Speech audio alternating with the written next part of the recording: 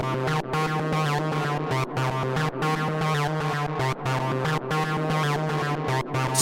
Spaces.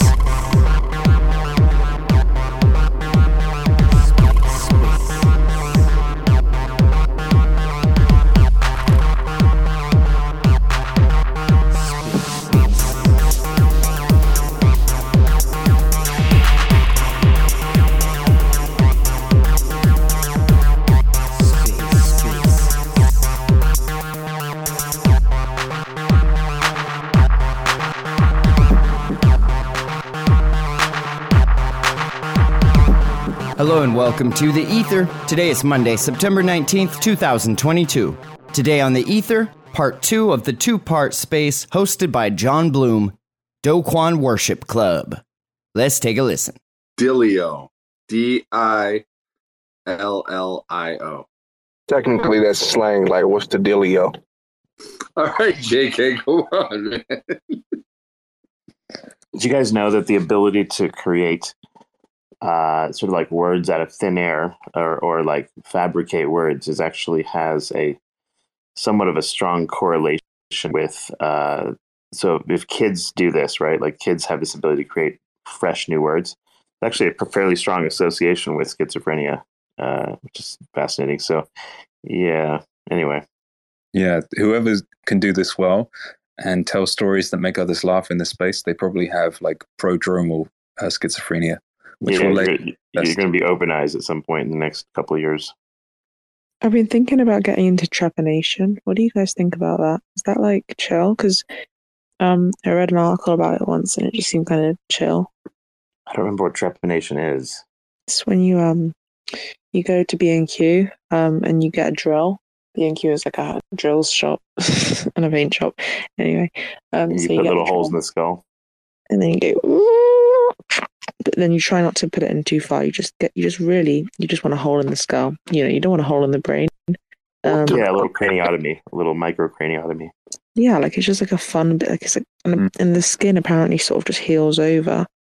So yeah, I think it's a good idea to relieve the pressure sometimes. I think a lot of the problems in life we experience and mental illnesses can be the build-up of cranial pressure, and to have it released is a beautiful thing. Yeah. You know what I always wanted to do? For some reason, I don't really know why, but when I was younger, I always like really, really hoped like I would like go to bed and pray at night that this would happen, that I would be put in a situation where I had to like emergency trach somebody with a pen and like a straw or something like that. I don't know why, but some days I still kind of hope it happens. Like I did like hours and hours of research on how to do an emergency trach because I always really hoped that Come it would hang out happen with me. I'll to show you how to put a hole in someone's neck. Will you let me do it? Yeah, it's probably illegal, but yeah, I could get you in there. Oh my god, that would be like that's like if I were like dying and like for some reason, even though I'm 22, they let me do like a Make-A-Wish. My Make-A-Wish would be to like let them like let me trach somebody. Like I still think about it sometimes. I think it would be so exciting. Yeah. That's your Make-A-Wish, to be able to stick a hole in and trach somebody. No, but it has to be like an emergency trach. Like it has to be like somebody is dying right there, and if I don't like put you don't do this. Yeah. in, like they're gonna die, and I have to do it. It's like the bee sting deal, right? Addie, are you using like a Bic pen in this situation? Yeah, you can that's one option. Sure. Did you watch House? Is that why you wanted to do this? I watched some House, but no, I don't think so. I think I don't know why I like wanted to do it. I don't know where I learned about it, but I was like young when I first got interested in it, like probably like 10 maybe. I mean, I would look up videos of people being trached because I thought it was so cool. I got a weird thing like that, not, wanting to trach somebody, but I've always wanted to be like at a convenience store and like somebody walked in and tried to like rob the place. Or like I've always, like there's sometimes like if I'm walking, and it's not all the time, but if I am walking and it's late at night, I'll deliberately take back alley just to like hopefully catch somebody like trying to mug me or some shit like that. And it's kind of, I guess, to see, to test my skills to see if, see what happens. So, JK, you kind of like go to dark places so that you can maybe like incite someone to kind of try to mess with you and then you fuck them up. Yeah. Yes. Sounds reasonable to me. I mean, Yeah, I mean, I don't just deliberately just find every freaking creepy ass alley, around. But I mean, if I'm just so happen to be in a place, I might deliberately take that alley. Yeah, you don't want to be like some kind of 3-on-1 situation either. You want to be No. Actually, that would be That'd be ideal. Actually, that would be definitely ideal. Then like you a get kind of like put your training to work. Really. Wait, what'd you do in the Marine Corps? Me? No, I was a regular admin, but I mean, we stay fit and shit. Oh, okay. So you didn't go to war or anything like that. Nah, nothing crazy. Yeah, but like, Seth, for example, hang on, sorry, but Jesus Christ, the people that know how to fight, like I used to box, I used to bounce. Ultimately, like JK probably does the math. He's like, I could do 3 or 4 people. He's probably thinking, it's just an execution thing. He'd like to try it out one day just in case. I mean, I am 6'2", 250. I do lift. If I wanted to, I could probably get into competitive lifting, not bodybuilding, but actually like lifting. Not saying I'm gonna break records instantly, but if I really took it serious, I could do something good. Yeah, you've got that body type basically. Yeah, like a silverback. Yeah, I'm 6'5", about 280 right now. So I have my number, JK, at about 4 or 5 normal people. I think. So you know what I mean? Do you do the same shit? Like you deliberately? I know exactly what you mean, and you have a calculation in your mind saying, if I had to, how many people could I take down at once? I'm at 5 right now. I think I feel pretty good about it. That or somebody like robbed a store or something like that, and you might be, buying a bag of chips, and they don't see you, and you might play like you want to rob the store too, but realistically, you're about to beat their ass. Yeah, and I'm 6'8" and I'm 300 pounds, so I guess it kind of moves both of you guys. No, you're like a double agent, JK, right there. You're like you're working with him till you're not. Exactly. Like, hey, yo, like, give me them fucking scratch offs, son. Like, give me them cigarettes. And then when they turn their head, you go to work. Good morning. Good morning. I am Jasser Al-Jani from Saudi Arabia. Excellent. What do you think's going on in this space? No speak English good. Have good day. Have good day. Lona 2, where are you go? Good place. That was like. Oh, let me answer. To the moon. Luna 2, $1 million. What? Luna 2, $1 million. Yeah. We've done the market capitalization calculations. No, Luna Classic. No, Luna 2, $1 million. Luna Classic to the dirt. Thank you very much. Thank you. No, you're welcome, sir. Yeah, to make sure the people of Saudi Arabia are getting involved. Yeah, make sure the people of Saudi Arabia get involved with Luna Classic and Luna 2. Go, Saudi Arabia. Go Saudi Arabia. Go. Yes, sir. Go. Saudi Arabia. Go. You don't hear that all the time. Welcome. You don't hear that anthem all the time. Hey, can you tell us one word in Arabic? Any word? No, speak English. Go. Any word Arabic. You speak Arabic? Well, I would like to hear an Arabic curse word, please. Arabic, أهلا وسهلا فيكم في السعودية. What does that mean? Inshallah do Kwon. Inshallah. Do Kwon.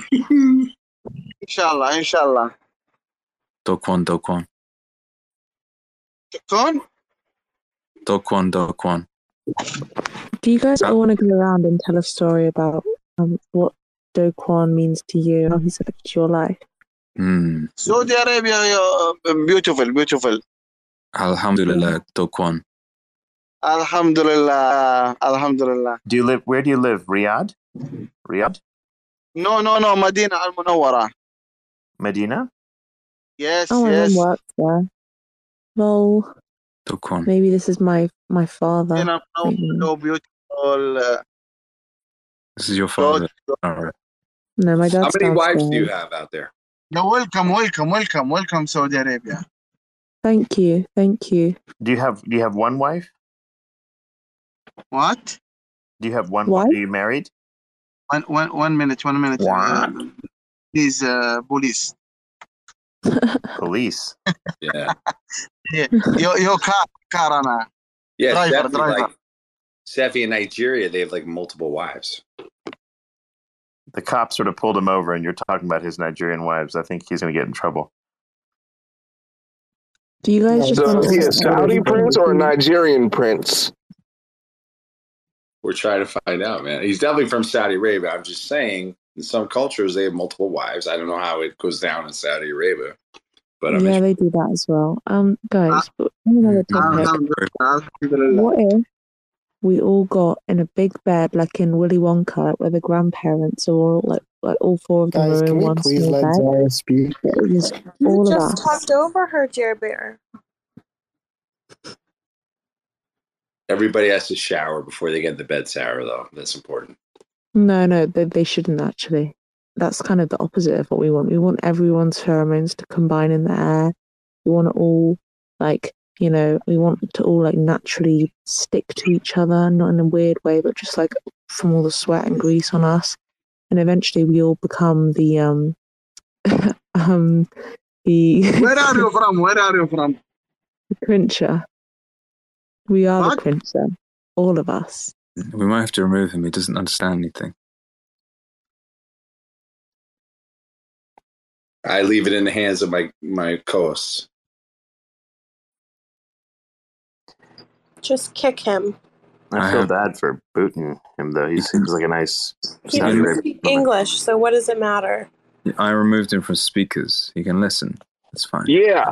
Go back to Twitter, Saudi Arabia version. We don't want you here. Well, don't be rude. What the hell? Yeah, that's Yeah, that was quite rude. I've never in my life said go Saudi That's Arabia. what I just heard. You don't speak English. We don't want you here. I'm Can we just saying, what's Yeah. the point of having a speaker up here if they can't participate in the discussion? Yeah, well, you get that on a lower level when like pretty autistic people join or clanky people and so on. I'd like to kick most of them personally. There's only about 2 people I like on Twitter. And one of them is Zara. Thanks. Cheers. Who's the other? Cheers. I don't want to talk about the other one, but there aren't Is it many people, Kwon?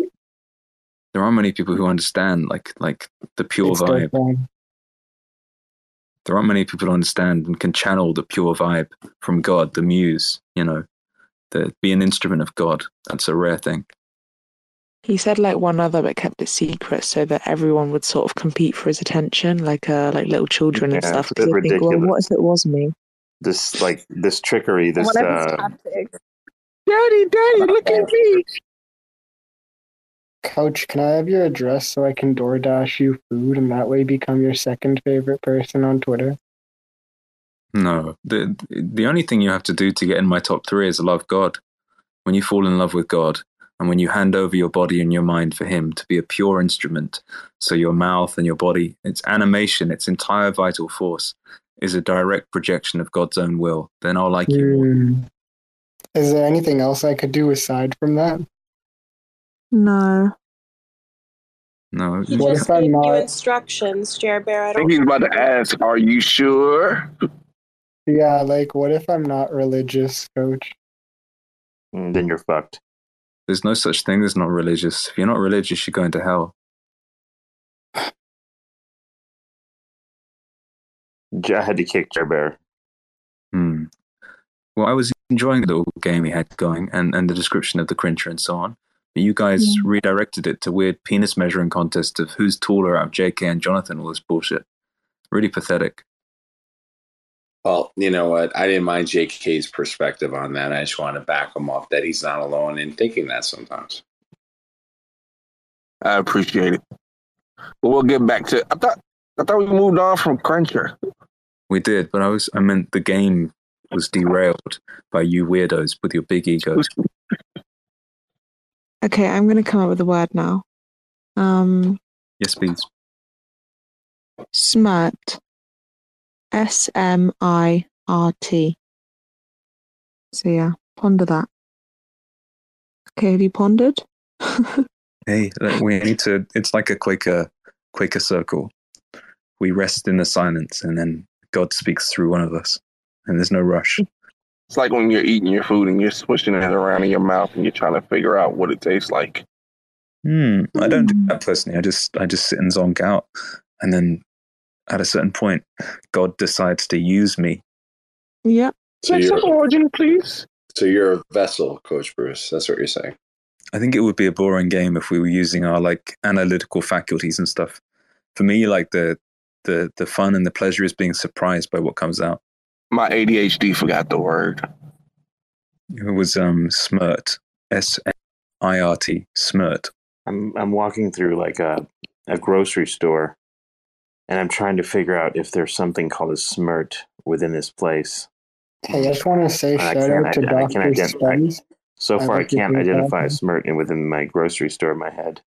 Care Bear, you keep interrupting people tonight. What's going on with you? It's a weird little freak tonight. Is Ben's taken over or what? Kind of like I don't being a know. little autistic tonight. I think it's just like my Wi-Fi is acting up, so I don't know. Well, you're not even playing the fucking game. What game? Can somebody demote this guy? He's ruining everything. I finally decided to create a Tinder account, right? And I met this girl. And, we talked and whatnot, and we decided to finally go on a date. So she showed up. She was already at the restaurant by the time I pulled up in my Ferrari, right? And I went in there and I said, "Hey, bitch, how'd you get here first? I got a Ferrari." And she was like, "I don't know." She was British, right? So anyways, I sat down. I pretty much stared at her the whole time. And when we were done, she got up. And would you fucking believe it? She had smirk all down her back. Like, I'm talking like just a smirk on every fucking like crease of her back fat. She weighed a little bit of weight, so she had like those back fat love handles, and you could just see smirk all in that shit. And then she had this white dress on too, so it was just like the smirk was like lined perfectly with the crack of her ass, and like it probably ran down her leg, and she probably actually knew about it, but she didn't clean it up all the way. So she probably wiped it off her leg and forgot to wipe her ass too. So it was just awful. And I didn't let her know. I just, let her walk out the restaurant, and I jumped back in my Ferrari and I left. Think I'm gonna date a bitch with a lady with some smirk on her back? Fuck no. I like it. Did I mention I had a Ferrari? You missed that, Zara. It's a good one. Yeah, and whenever I get speaker, it goes silent for a second. Could you repeat it, or was it really long? No, he was in the moment. It was just a good thing, though. Yeah, I can't repeat it. Well, thank you for sharing. Even if I didn't hear, I can tell by the vibe of this room that it's been uplifted and changed since earlier. Like, we're really on the right track. Yeah. It seems like the longer Gerber is silent, the better the vibe. I mean, that's interesting to consider. Yeah. You ever had an encounter with your, just like a personal time with yourself, and decided you wanted to taste your own smirk? I don't do that shit. Nope. Never? Never once have you wanted to taste your own smirk? I don't do that shit.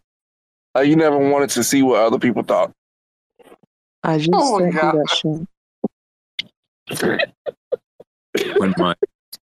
When my girlfriend went to America for the first time, she went to the shop they have in Times Square, and she brought me back a can of Whippity Smirt. Jesus, I can't believe they sell that. Does it have to be refrigerated after it's opened? Well, here's the thing: she had to bring it back in the plane in her hand baggage, and it kind of heated up and got a bit too I don't know, soggy. It's meant to be refrigerated, so by the time I squirted it into my mouth, it wasn't the best. But I ate it all anyway. I ate all of the whippity smirt to make her happy, because it's wait a minute. You squirted smirt in your mouth? I sprayed the can of whippity smirt into my mouth. Yes. Oh my god! What the fuck? Who the hell does that? I heard they get that shit from like homeless women in New York. And Abby sometimes has been working for a fashion recruiting agency, and under that guise, she she has the van. She has the van that they used to scout models and pick them up for like marketing stuff. I don't know. And but sometimes when like company hours are off, Addie goes out with the van and she just picks up women that she thinks are gonna produce some smart and harvests it and cans it like a trad wife homesteader. I think a smirk could also be like, when people play pool or snooker and stuff like that. It's a guy could come in like before a major competition. All of the balls need to be very smooth and polished, right? So they can roll correctly and they don't have any like indents or anything. I think there could be like a kind of a janitor guy who comes into the main playing hall very early and uses his smirt to polish the balls, like a kind of a cloth thing that he like almost like a rag, but like a thick rag. He polishes the balls with, could be a smirt, like polish them with the smirt. Yeah, that makes a lot of sense. I feel like my brain isn't working very well right now. I've got to actually think, but then I think if I think, then it ruins it. Yeah, it's just gotta flow. I think the only thing that's helping me is I'm actually trading right now, so I kind of got like my brain power like somewhat activated. I'm gonna roll a cigarette and then thinking about smart and don't tell. Oh, you know what? The other day actually, when we were on a space, I wrote a poem about the space, and I was waiting for the moment to read it out, but some people just kept talking, so I never ended up getting it out. And then by then, all the jokes that I wrote in the poem had passed, so it wasn't really funny anymore. I don't know where the paper is, but there was a line in it about like, oh, hope Seffi doesn't find this one out, because he's a lung doctor, because he works with lungs, and like smoking is bad for your lungs, so that's why I wrote that. Hey, did you ever finish your clay dolls from yesterday? Your voodoo dolls? I finished Coaches, but it's kind of shit, so I think I might just chuck it away. I have actually a weird list of shit I've taken out of people's lungs. Oh, really? You're taking any like Lego? Wait, yeah, out of people's lungs? Yeah, like imagine like things go down, like objects that go down to your lungs, like like you accidentally breathe in like a sticker on a fruit. Haven't taken one of those out yet. I'm gonna add that to the list of possible future. I saw a girl almost die from that. Seffi, we'd love a top 10. That'd be pretty cool. Okay, let's see here. Let's think of some here. So, have you ever seen a dental implant? It's like a tooth with this little screw underneath it. Yeah. When they take a tooth out and like it can't be replaced, and they screw it into the bone, right? Mm-hmm, yeah. So somehow or another, this thing was down there. And it was funny because like I kept trying to grab this thing with its little pincers, and the tooth, it's like so slippery, like you can't fucking grab the thing. So I had to like keep poking at it until it flipped upside down to where the screw part of it's facing up, and then I could grab the thing with the pincers and yank it out. So that was one little thing. What else? Like, you know how like people that are, imagine you're on a ladder and you're using a hammer and nail, and you've got like 3 nails, right? And you're using the hammer, you're maybe knocking at a board or something like that. Well, this guy basically had one of them in his mouth, and somehow or another the nail went down into his lungs. That was another little thing. It's a pretty good sized nail too. It's like so I grab it with little pincers and then pull it all the way out of the guy's nose, which is kind of fun. So so nail. Let's see what else was down there. I've taken out various types of food, like like corn on the cob, like Bruce likes to eat. Yeah, like when one of those things gets down there, it's kind of annoying. So like basically inside your airways, there's no, it's not like your digestive tract. There's nothing to like digest corn. So it just sits there. It's like the fiber has nowhere to go. And it just sits there. So you have to kind of like, if it gets stuck, it's just, they'll be coughing forever. Right. So corn is one of them. What else? Popcorn. That makes popcorn lung. Yep. Popcorn. Like, taking popcorn out of people. Popcorn seeds, those little, the little unpopped popcorn. Yeah. What other things? Just a question. Does the average person have some kind of shit in their lungs, like on average, from stuff going down the wrong way or whatever? No, not really. No, it's pretty clean. Not usually. Can you talk us through like when you're taking this stuff out, are you like putting one of those like cameras down and then are you opening them up? Like, that's a stupid question. Yeah, no, it's a camera. So you go down the nose, you get a little sedative, dope you up with a little bit of Versed and fentanyl and stuff. Get you kind of sleepy a little bit, and then you go down the nose using this. So you kind of lubricate the nose with some little like jelly, lidocaine jelly. So you kind of get that numbed up, and then you just basically are going down the nose, down past the vocal cords, and then just going down there and just fishing for things. So how are you fishing for things though? Like, is there a hook on the camera? No, it's like a tiny little tunnel in it, about like maybe a few millimeters thick.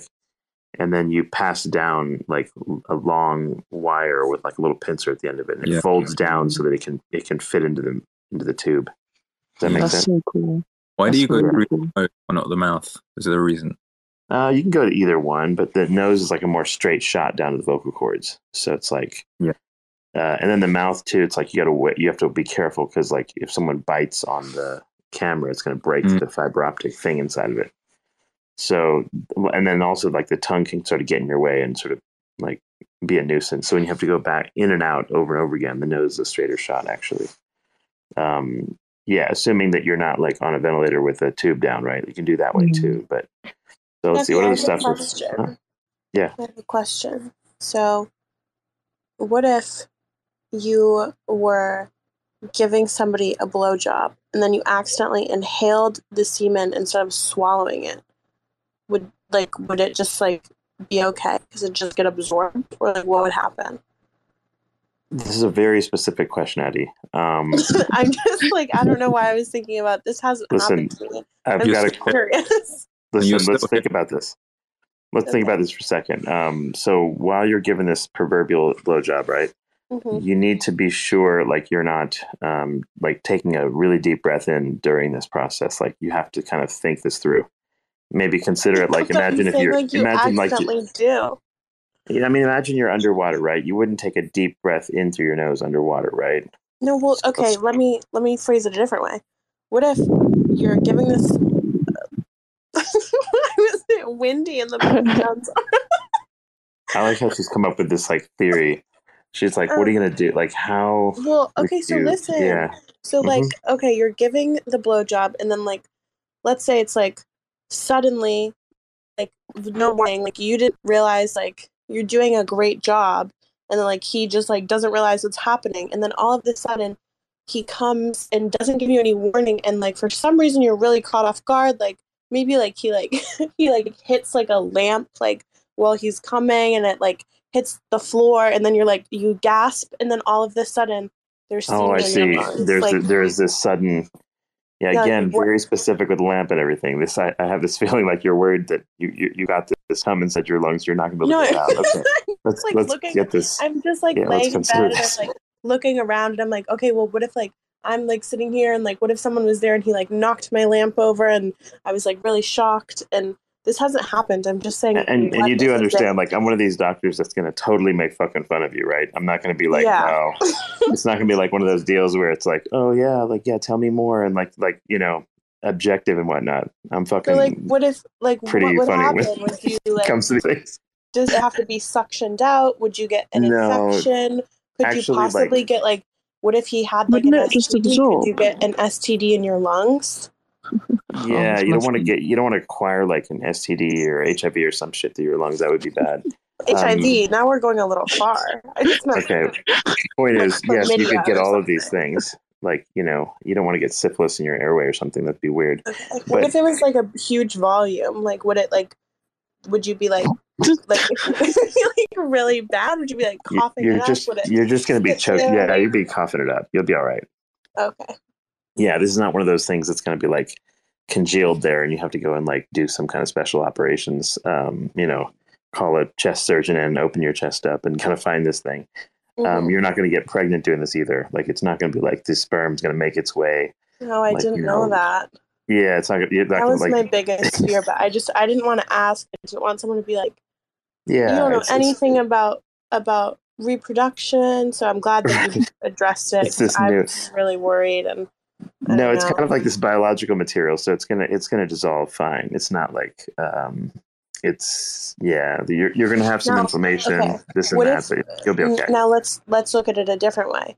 What if and I don't even know why this thought's coming into my head. Like these are like disgusting questions. What if you had like kidney stones or something, and then you accidentally breathe, like somehow it came out, and then you accidentally breathe in a kidney stone into your lungs? Wait, how? Yeah, like you're like joking around holding it, and then you're like, "Oh, what if I swallowed this?" And you're like, "Holy fucking and then you actually drop it in. So you're saying this guy's got a kidney stone, he's passing it, but at the same time he's ejaculating. Now you have a kidney stone going down in your lung. Yeah, that I'd have to get out. So we'd have to sort of do some imaging. We'd have to find the little calcified thing, right, on the x-ray, identify which airway it went down, and then like get down there and just dig this sucker out, dig this little monster out. Yeah. Do you think, okay, so like, let's say they didn't tell you the truth about what happened. Do you think like but they were like insistent, like there's something in my lungs, I'm not going to tell you what it is. Do you think once you pulled it out, you would be able to identify like, oh my God, this is a kidney stone? Or you'd just be like, what is this? What do you think? Yeah, you'd have to kind of like send it to the lab to do a little bit of analysis. Is this calcium? Is it like a struvite thing? There's different types of kidney stones too, which is an amazing thing. So like, you want to know what kind of like, you're trying to treat this guy. You're trying to make sure he doesn't get future kidney stones, right? So let's say it's a calcium. You're treating the girl that breathed in the kidney stone. Well, you'll be fine, but like once it comes out, it's all about the guy and his kidney problem, right? I mean, honestly, Addy, maybe me and you could have like a competition where like we both try and breathe in like the craziest thing possible into our lungs.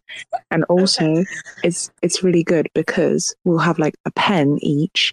And if we think like sticking the pen in our neck might help, then you can take that off your bucket list. And then also Seffi can get some work because I know he's spending a lot of time on these spaces these days, so he's probably out of a job. Exactly. So yeah.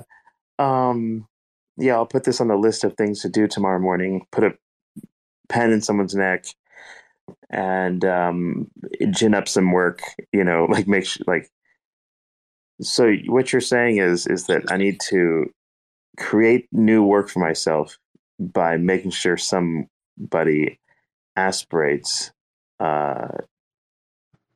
my cum. This is interesting. I don't like Zara's always takes no. But you're also gonna need to give yourself some kidney problems down too for like the second half of it. I mean, I was just talking about like eating like little like nail polish bottles and stuff like that. I wasn't really. Maybe it was like a different convo. If we found some interesting little bugs or something. I wonder. Oh yeah, I'd love to aspirate a bug.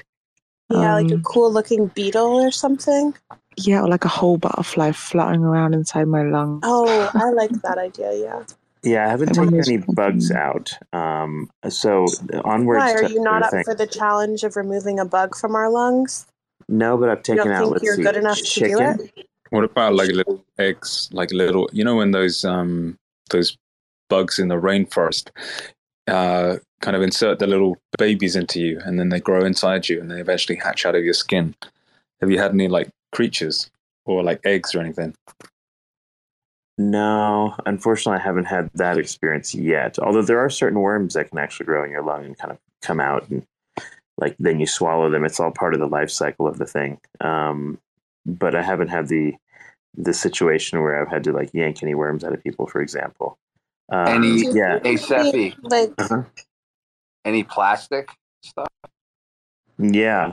Well, first off, let's kind of go through all the elements and all of the different fucking things you could get down there. So I've taken out chicken, beef. So like pieces of meat and whatnot. That's kind of like you'd expect that kind of thing, right? so there was this one lady, right? She comes in and she's like, yeah, I've been coughing and this and that. And, you look at her CT scan, doesn't look so hot. Look, a little bit of inflammation, like looking thing in the right lung. So it's like, all right, well, you've been coughing a really long time. You've been a smoker. Let's make sure you don't have like a lung cancer or something down there, right? So you go down there to go look, make sure there's no tumor, things like that.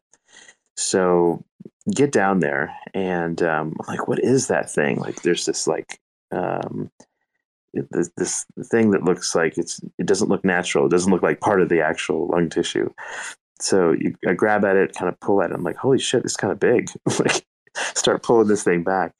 And it wasn't obvious on the CT scan because like the texture or the density of this thing was not so much that it like looked really, really solid in like as an object in the lung. It just looked like some kind of like hazy thing on the scan. So I pull this thing out and I'm like, we're all sitting there looking at this thing. It's like this long piece of plastic. It's laid down on a piece of towel, on a towel that's on the table there. Like, what is this fucking thing? Like, looking at it. They're like, wait a minute, that's a cigarette filter. I'm talking about those little plastic things that some people put like their cigarette in. I was just looking at one of those. I was just about to roll it. No, So I'm here's probably actually eat it. And by the way, those little filters don't do a fucking thing, by the way. They're not going to protect your lungs or whatever. Just smoke normally, probably. So yeah, anyway. I started not using them because like I want to like save the turtles. Yeah. And when I smoke at the beach, I don't want to leave the plastic there.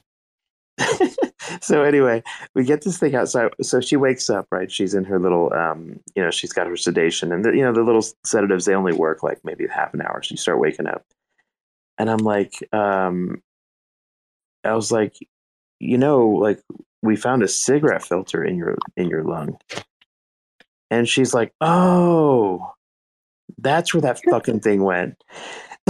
She wakes up and that's what she says. And I'm like, wait, what? Like, how long ago did you lose this thing? Yeah, that was like back like 7 months ago. So she's had this fucking thing in her lungs 7 months. It's like, oh, that's where it went. It's just the strangest thing. Yeah. So it's like this, and then there's other things I've dug up out of people too, but that one takes the cake for like the weirdest, quirkiest shit, right? Like she didn't even know it was down there. It's like, oh, I just lost it. Stuff like that, Steffi. If like someone was quite athletic and they did a handstand and like vigorous, like, I don't know, coughing and chest pushing and stuff, could they get it out themselves, or if it somehow get like kind of stuck? Yeah, if she would have done it immediately, yes, it would have popped right out. But the thing is, when it gets lodged down there and it gets all like cruddy, right? It just kind of gets stuck. Does it like fuse to the mucus or whatever else is down there? A little bit, yeah. It kind of hardens up in there. So it's like she couldn't cough it up, but she'd been coughing for like 7 months or whatever. And eventually, like you yank it, you take it out, and she feels like, oh, I feel so much better. So, like at least it wasn't cancer, right? Because like we were worried she'd had cancer. Effie, what would you do? Oh, go ahead, Sarah. Oh, thanks. I was just gonna say, those like a breath, like they like measure your lung capacity. Those like machines with the water that go up and down. So, do you know the ones I mean? I don't know the name for them. Mm-hmm. Well, I just thought I'd let everyone know as a flex. We had it in our high school to like show how it worked, and my lung capacity is so big that it like maxed out. So yeah, just thought I'd let everyone know. Yeah, that's a type of flex. So, I have another question. Yeah. What would you do if so like I come down there, somehow I locate your hospital, and then I decide to go and breathe in just like I go to the grocery store and I get a bag of like confectioner sugar, like powdered sugar. And then I go and I just decide to like huff it. Like I'm just breathing in so much of it. Like I just like completely cover my lungs with it. So wait, and I come in and I'm at some point, did someone give you this instead of cocaine? Like I just decided I wanted like powdered sugar. And so I come in and I actually have a funny story about that and a pulmonologist. But anyway, so I come in and like I'm like coughing. You know what's weird? I actually dreamt this, I think.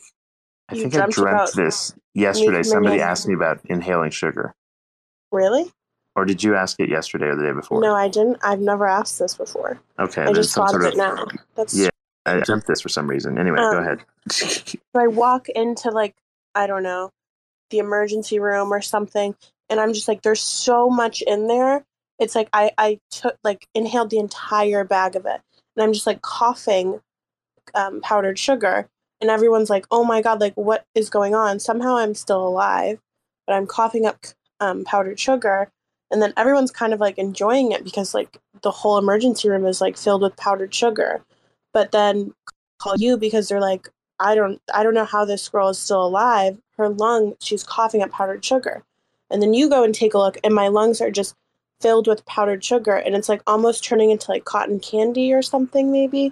How would you fix it? Well, sugar technically is like can be used by our cells and such. So if it's powdered sugar, technically But it it's should like, dissolve. okay, it's like a largely. pound and a half of sugar. What then? Yeah, so if it's a whole lot, then I've got to like go and put you on a ventilator and just go like literally wash out your entire lung like from the inside. So Would just you kind of wash put it? salt Like, water. how do you wash it? Oh, with Yeah, saline. you spray salt water in there and you just kind of like suck it back and then put more and then do it over and over again until all the little particles and shit are out. Like you're getting very specific questions today. Like Yeah. Well, it's like just I've never revealed this to you before, actually. I don't know why, since this is like what you do. But one time I was in the hospital for 2 weeks. They didn't know why, and I was in the ICU, and it was my lungs. And they never figured it out. But what they did tell me after 2 weeks of being in the hospital, they were like, oh, you have asthma. And I was like, well, that certainly can't be the case because my brother has asthma. And so like I like was, and he's had it since he was very young. And so I was tested for it. He was always going to his like asthma NP or whatever. I've never had asthma. I've never had a single problem with my lungs. And then suddenly I was just in the hospital for 2 weeks in the ICU, and that was the only answer they gave me. And then they prescribed me like albuterol, and I left and I used it maybe one time, and then I was just fine. yeah, what you can get when you're younger is like No, this was like I was like 19. Oh, you're 19.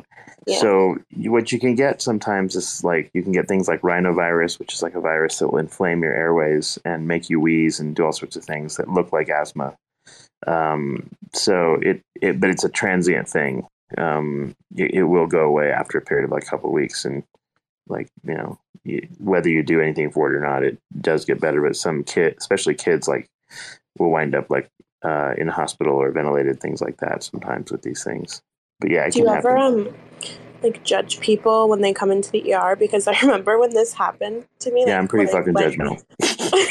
When I went to the ER for the like first like when this happened, and then I ended up like being admitted for the 2 weeks.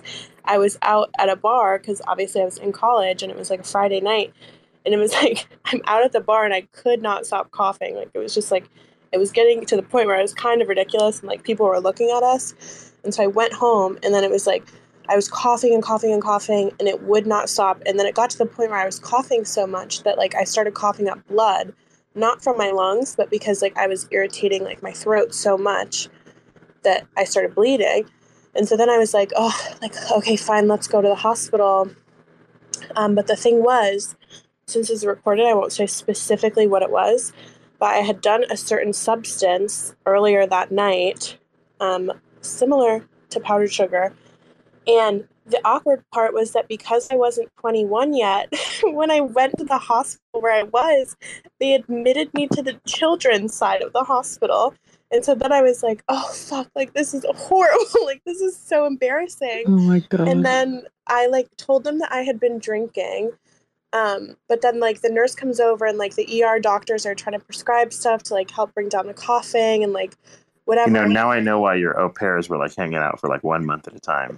Yeah, and so then because like you were a fucking psycho bitch for a while. I know it. yeah, and so then like Okay, cool. the nurse brings over whatever medicine the doctor had like prescribed, and then I was like, it had been hours at that point. Like I thought I was gonna be fine, but like I trust doctors, and so I was like, fuck, like I need to tell them. And the nurse comes over, and I'm like, I don't know if this is an issue, but I just wanted to let you know that I also did this earlier.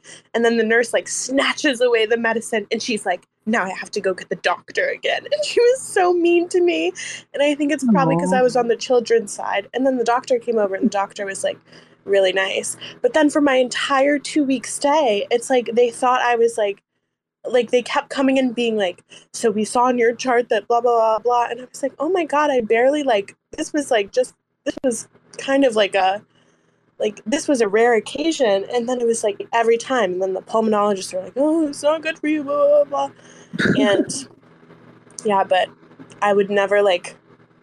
It was so embarrassing having to be on the children's side, and then it was also like I got admitted to the children's ICU. And it was like if I had just been a couple months older, I would have been in the You were adult 19? ICU. Yeah, I don't know why. You it were was what, 17 or what? No, I was 19. That's really old for the children's certain ICU, like in the They UK. probably ran out of space in the adult sections. They just tossed you in the No, kids it was section or like something. they said that if you're under 20, like you don't get admitted at this certain hospital in New York.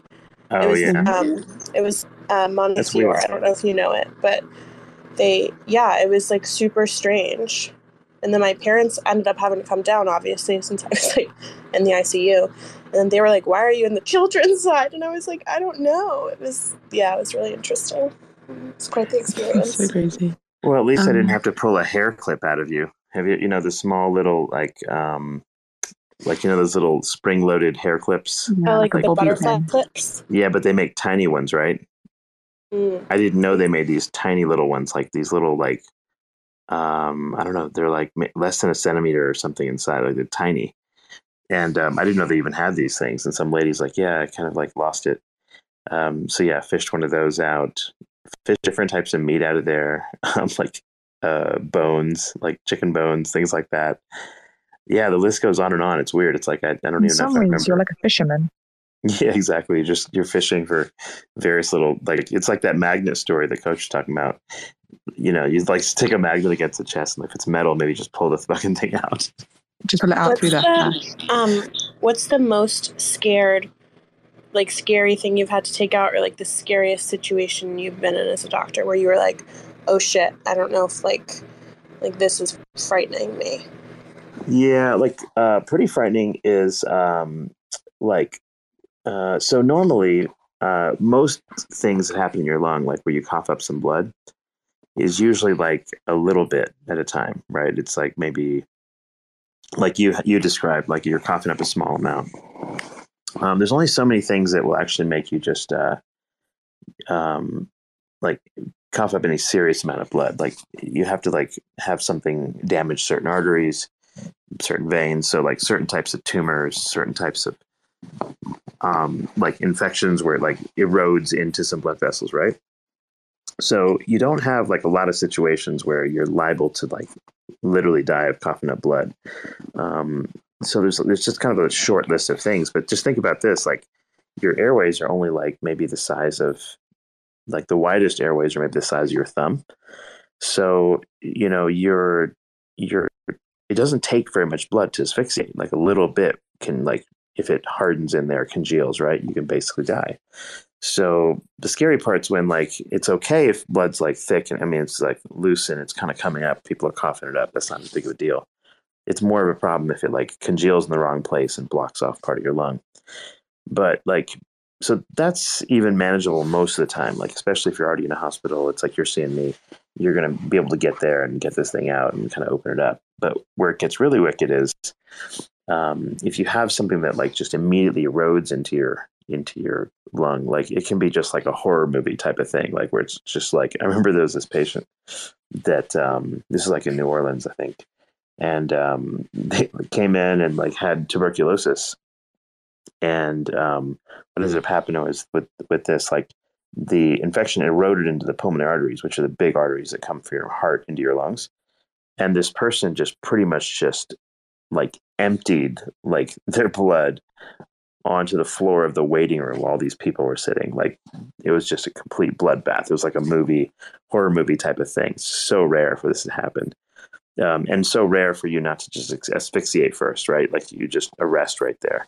So this person would just blood sprayed everywhere, and everybody in that room got tuberculosis, which is crazy too. Like she was just this tuberculosis fucking volcano. The entire room became positive for tuberculosis on their skin test. It was pretty wicked. But yeah, like that kind of thing where like if you're in a procedure or something like that, and a lot of blood starts coming up, that's pretty scary because you don't have the tools right there if a major bleed happens, to do something about it, you have to go to like what they call an interventional radiologist. They have to go in through your main arteries and veins. You have to go into the vessels that are bleeding, and you have to coil them and like close them from the inside. You can't see anything because we have this little camera at the tip of this thing, right? It's just, and when there's bleeding, it just gets covered in blood, it just turns red. You can't see anything. So that kind of thing can get kind of scary, I would say. That's kind of more the wicked thing. How did she get tuberculosis? Like, how do people even get that now? It's just an infection. It's just it's still around in the United States. Really? Yeah. Like people can get it. You just, if you happen to be around somebody that's coughing and they happen to have it. Yeah, like bigger cities like New York, like where you are, like New Orleans, things like that. There's a fair amount. You're telling me I need to be scared of getting tuberculosis now? Yeah, it's, well, I mean, I don't think you have to worry about it too much. It's just more common in more like larger cities and things like that. But I don't know how common it is like in Manhattan and all those areas. Probably not very much. It's more, it's like, aren't we? I thought we were vaccinated against tuberculosis. Are we not? No. There's not really oh my God. There's not a particularly effective vaccine against it. So like a lot of countries, it's pretty normal. Like India, Africa, and a lot of other countries. Like you have a lot of places where it's pretty common, but it's you still see it in the U.S. Like we have, like in fact, I have somebody right now we're checking for it for the possibility of it. Yeah, so it happens.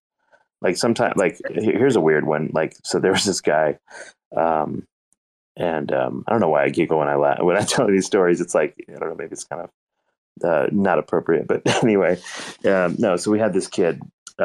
He was a hairdresser at a, I guess, local barbershop or something, and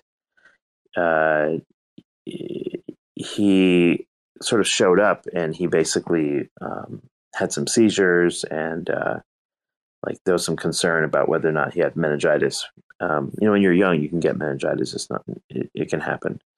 They do vaccinate for it though in schools and such. So especially meningococcal meningitis is pretty common to vaccinate before you go to college and whatnot, because it's like spreads within dorm rooms and stuff like that, right? So you almost never see it because everyone's vaccinated against it, so it almost never happens anymore. But I'm this pretty guy, sure it happened at UMass Amherst like 2 years ago, actually. Yeah, exactly. It was weird. It happens. 2 students that got it.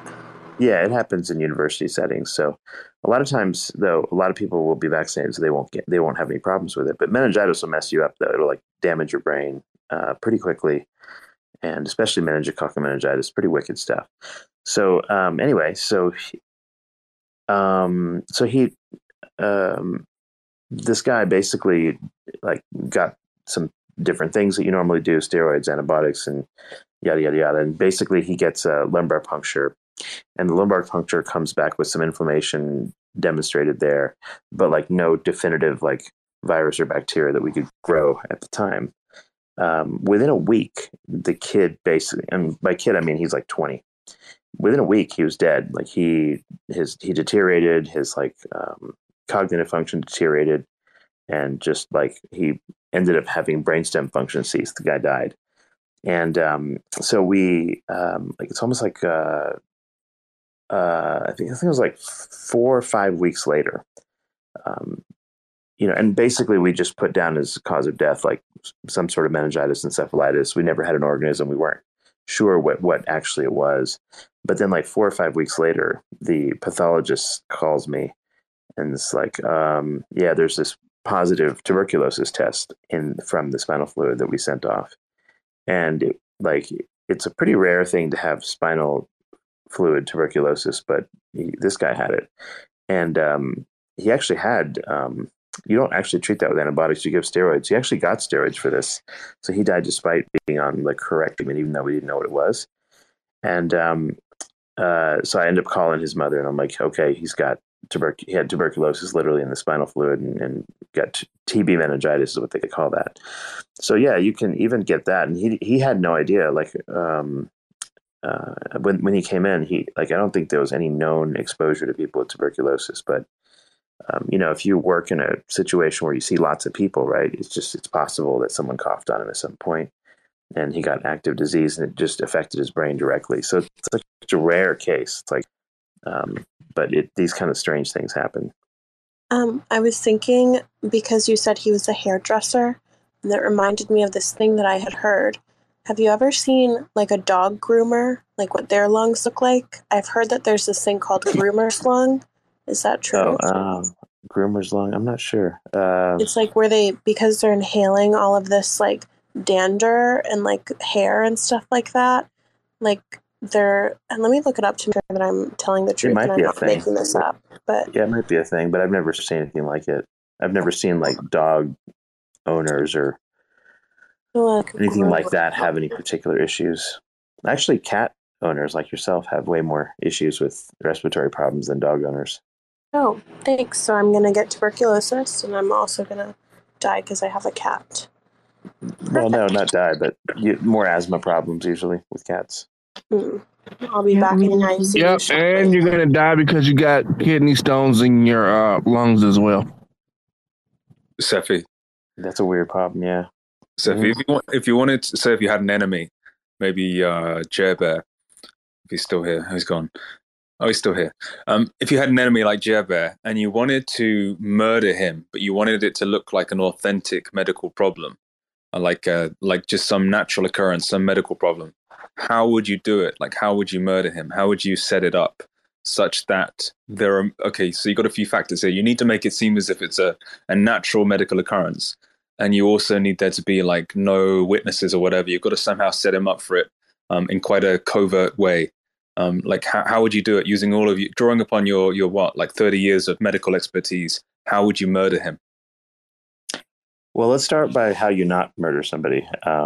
So there's this one crazy plastic surgeon, and like he got into some sort of love affair with like his wife got into a love affair with a doctor in another town, and out of rage and jealousy, he went to, like, I don't know how he discovered this person at a bar or some shit. Somebody who agreed to basically murder his wife in exchange for whatever. And he basically paid for this in gold bars, apparently. I guess he has gold bars. So, if you suddenly take a bunch of cash out of the bank, right, it looks kind of suspicious. So somehow or another, they discovered that's what this guy was. He did this thing, and then they locked him up. So don't do that. So that's not a good way to murder somebody. I just hire a hitman, and like the hitman like narcs on you or whatever. Because like, and actually, he never actually even. I don't think he even actually murdered the wife. He just like told on him, and next thing you know, he went to prison. But as far as like, the main challenge is to make it look. The main challenge is basically to fool a doctor like you. Yeah, so sure.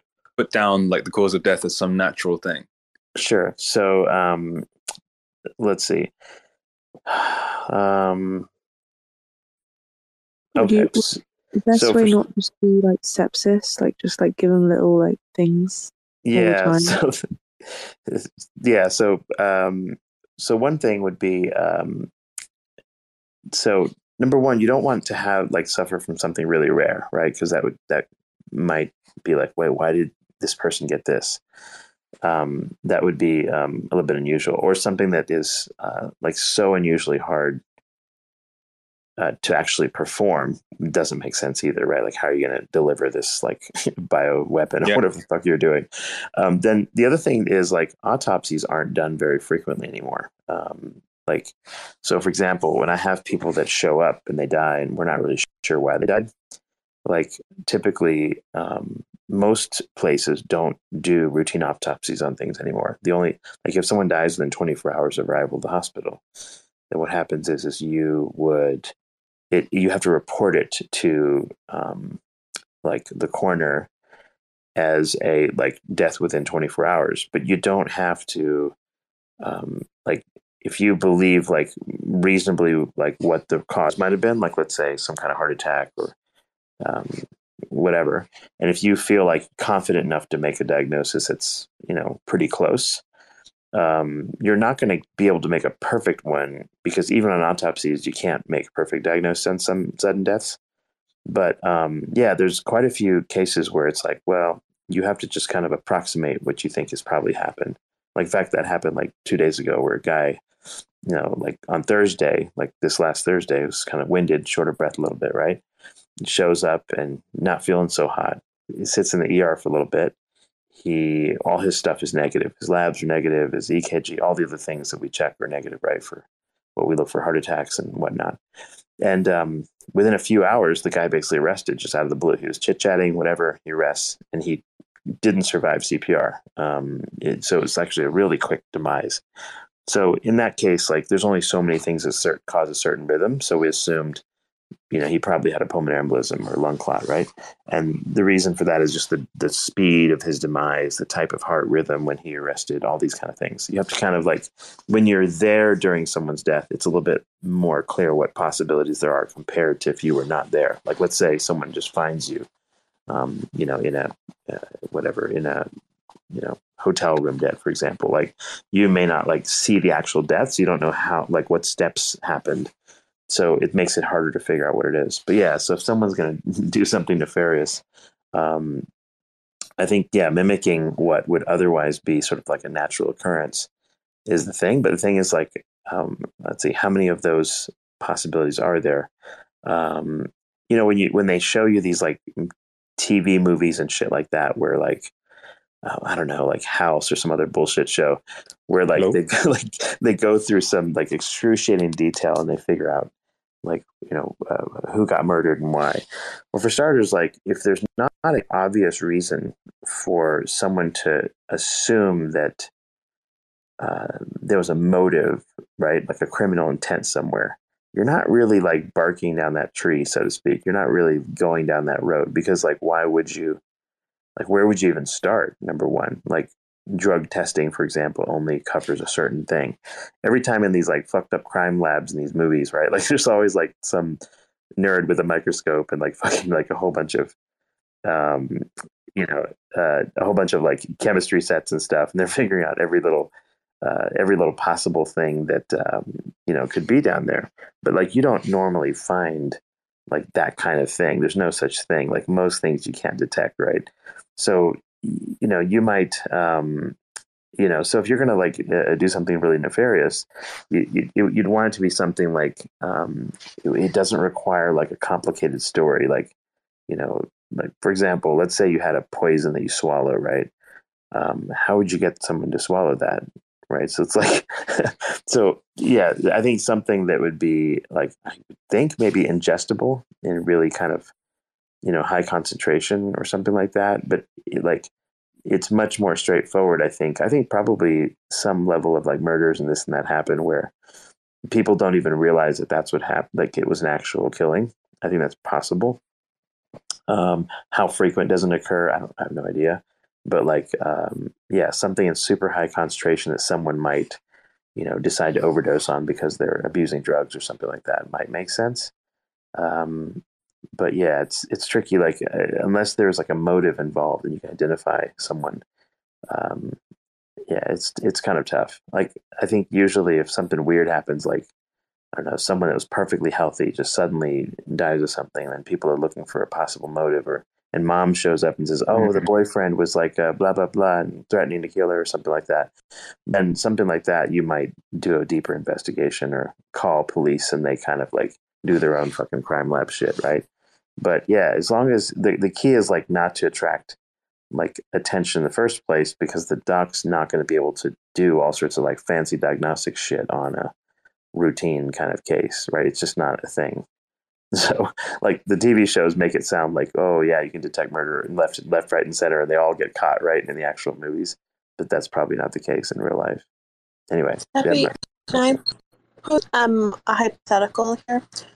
Well, not really a hypothetical. Well, sort of a hypothetical. More of a question. But to answer the actual question, by the way, like Bruce, something simple like carbon monoxide poisoning, like where there's just no way to sort out what happened. Another question that's kind of related is: have you ever had to fire like a nurse or a doctor for doing something nefarious, like during your work? Like in the UK, there were some nurses who were fucking around with patients. There was also that case of like Harold Shipman. Do you remember that guy at Cefi? Like the serial murderer who potentially killed like hundreds of people. Are there ever any like? Yeah, there was a like an I remember there was like a doctor fucking some nurse in the parking garage, and like like one of these actual like TV show type things.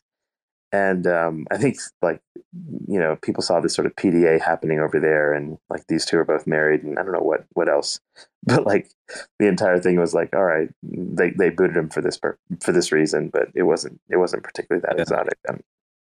Yeah, but no harm for patients.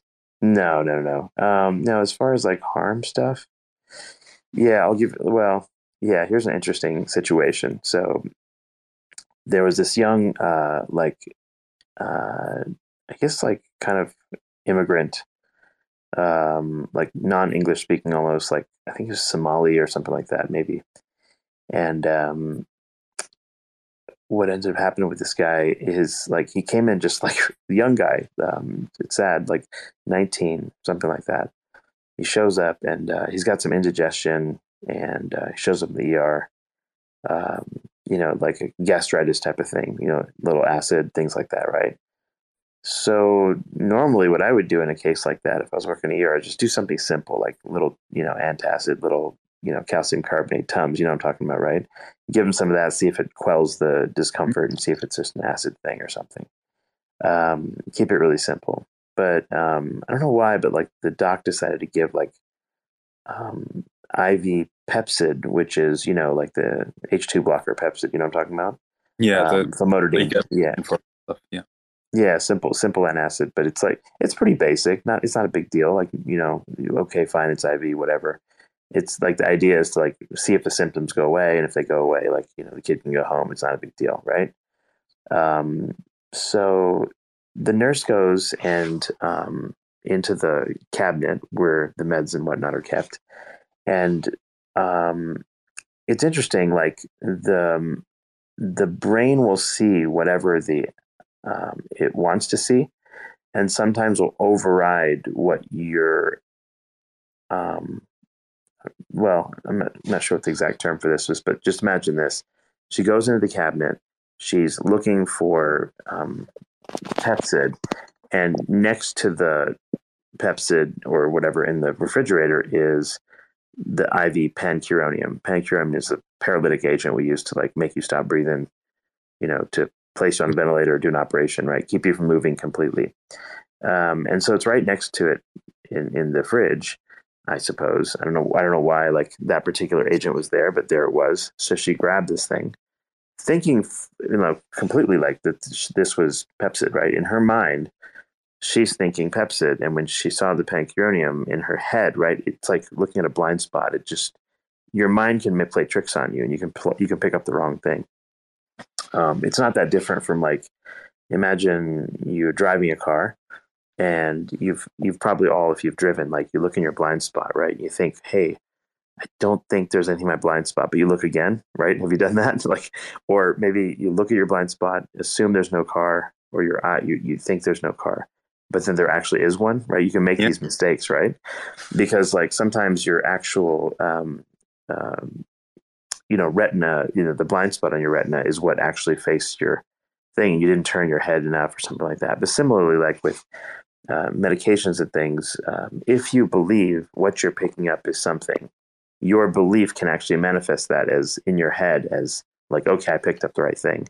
So she picked up this pancuronium, which we would normally use to like sedate and then paralyze someone for like intubation purposes, things like that. That's why it's in this cabinet.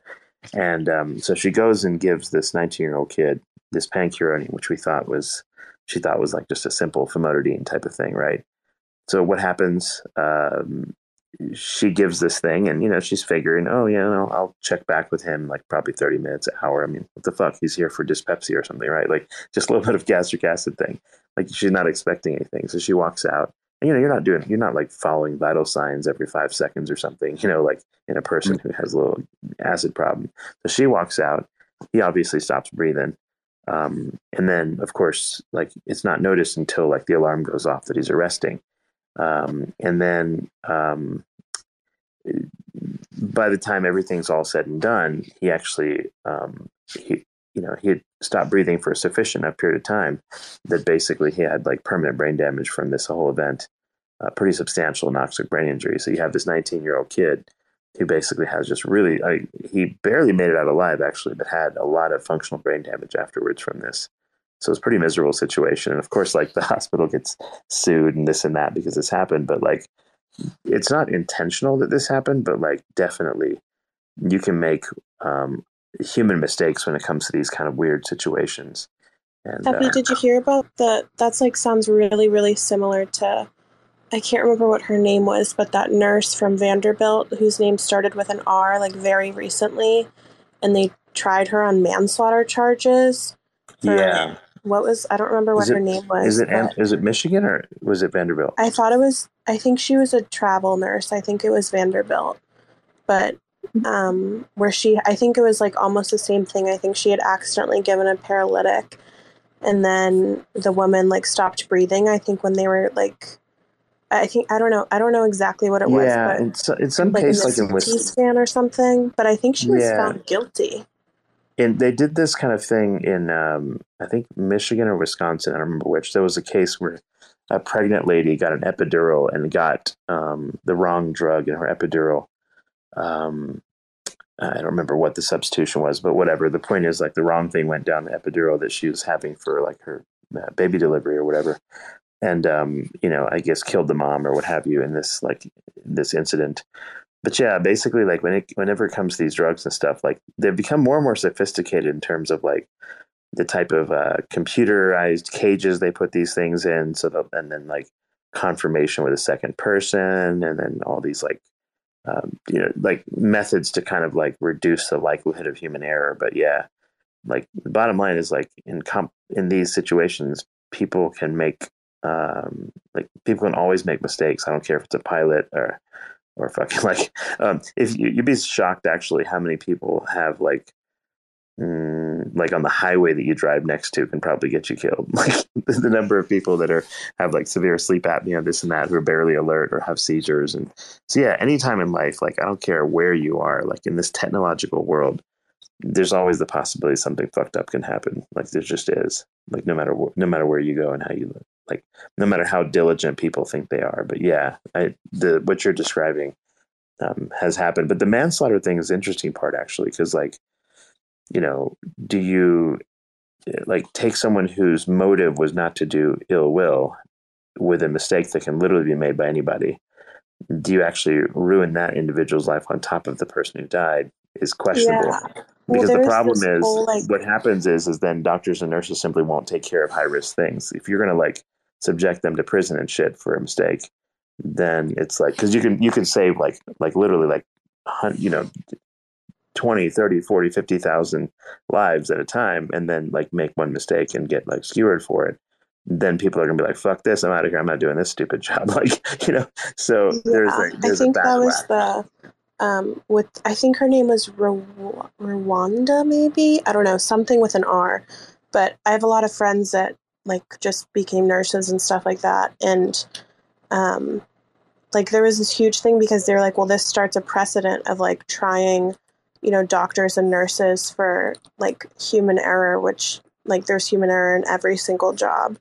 And like the nurse was like, she felt like I think she voluntarily gave up her license and everything. Like she felt awful, and the family didn't even want her to be tried. Like they forgave her and everything, and the prosecutor still went forward with the case. It was kind of crazy. Yeah, these kind of like prosecutorial witch hunts and things like that are fucking weird. Yeah, it's like when the motive wasn't there, and like you're claiming that this person's just an imbecile and this type of thing. Whereas like highly credible nurses can make these mistakes. Like it's not like any one of you could make mistakes like this. The brain is not like, the brain can't fully be trusted in these situations. Like your mind can play tricks on you when it comes to like you think you see one thing, but you actually see something else, right? Like there's this whole, it's a tricky thing. Yeah. It's really funny because my mom, obviously, she's just retired from being a nurse.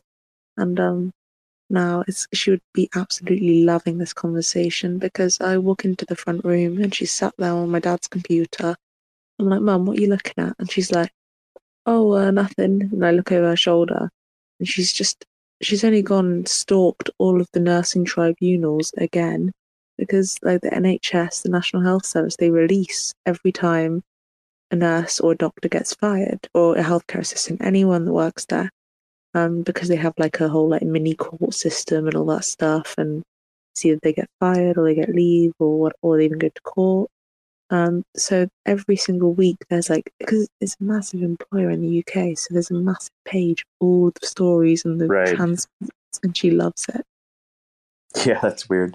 Like, yeah, I've been pretty fortunate actually because I started so young. Like, particular field that I'm in, to not have had like a legal event of any kind during the course of my career is actually pretty impressive. Whether that's going to stay that way, you never know. Like, people can sue for anything they want, but I've been pretty fortunate in that regard. No particular events that kind of led to any kind of like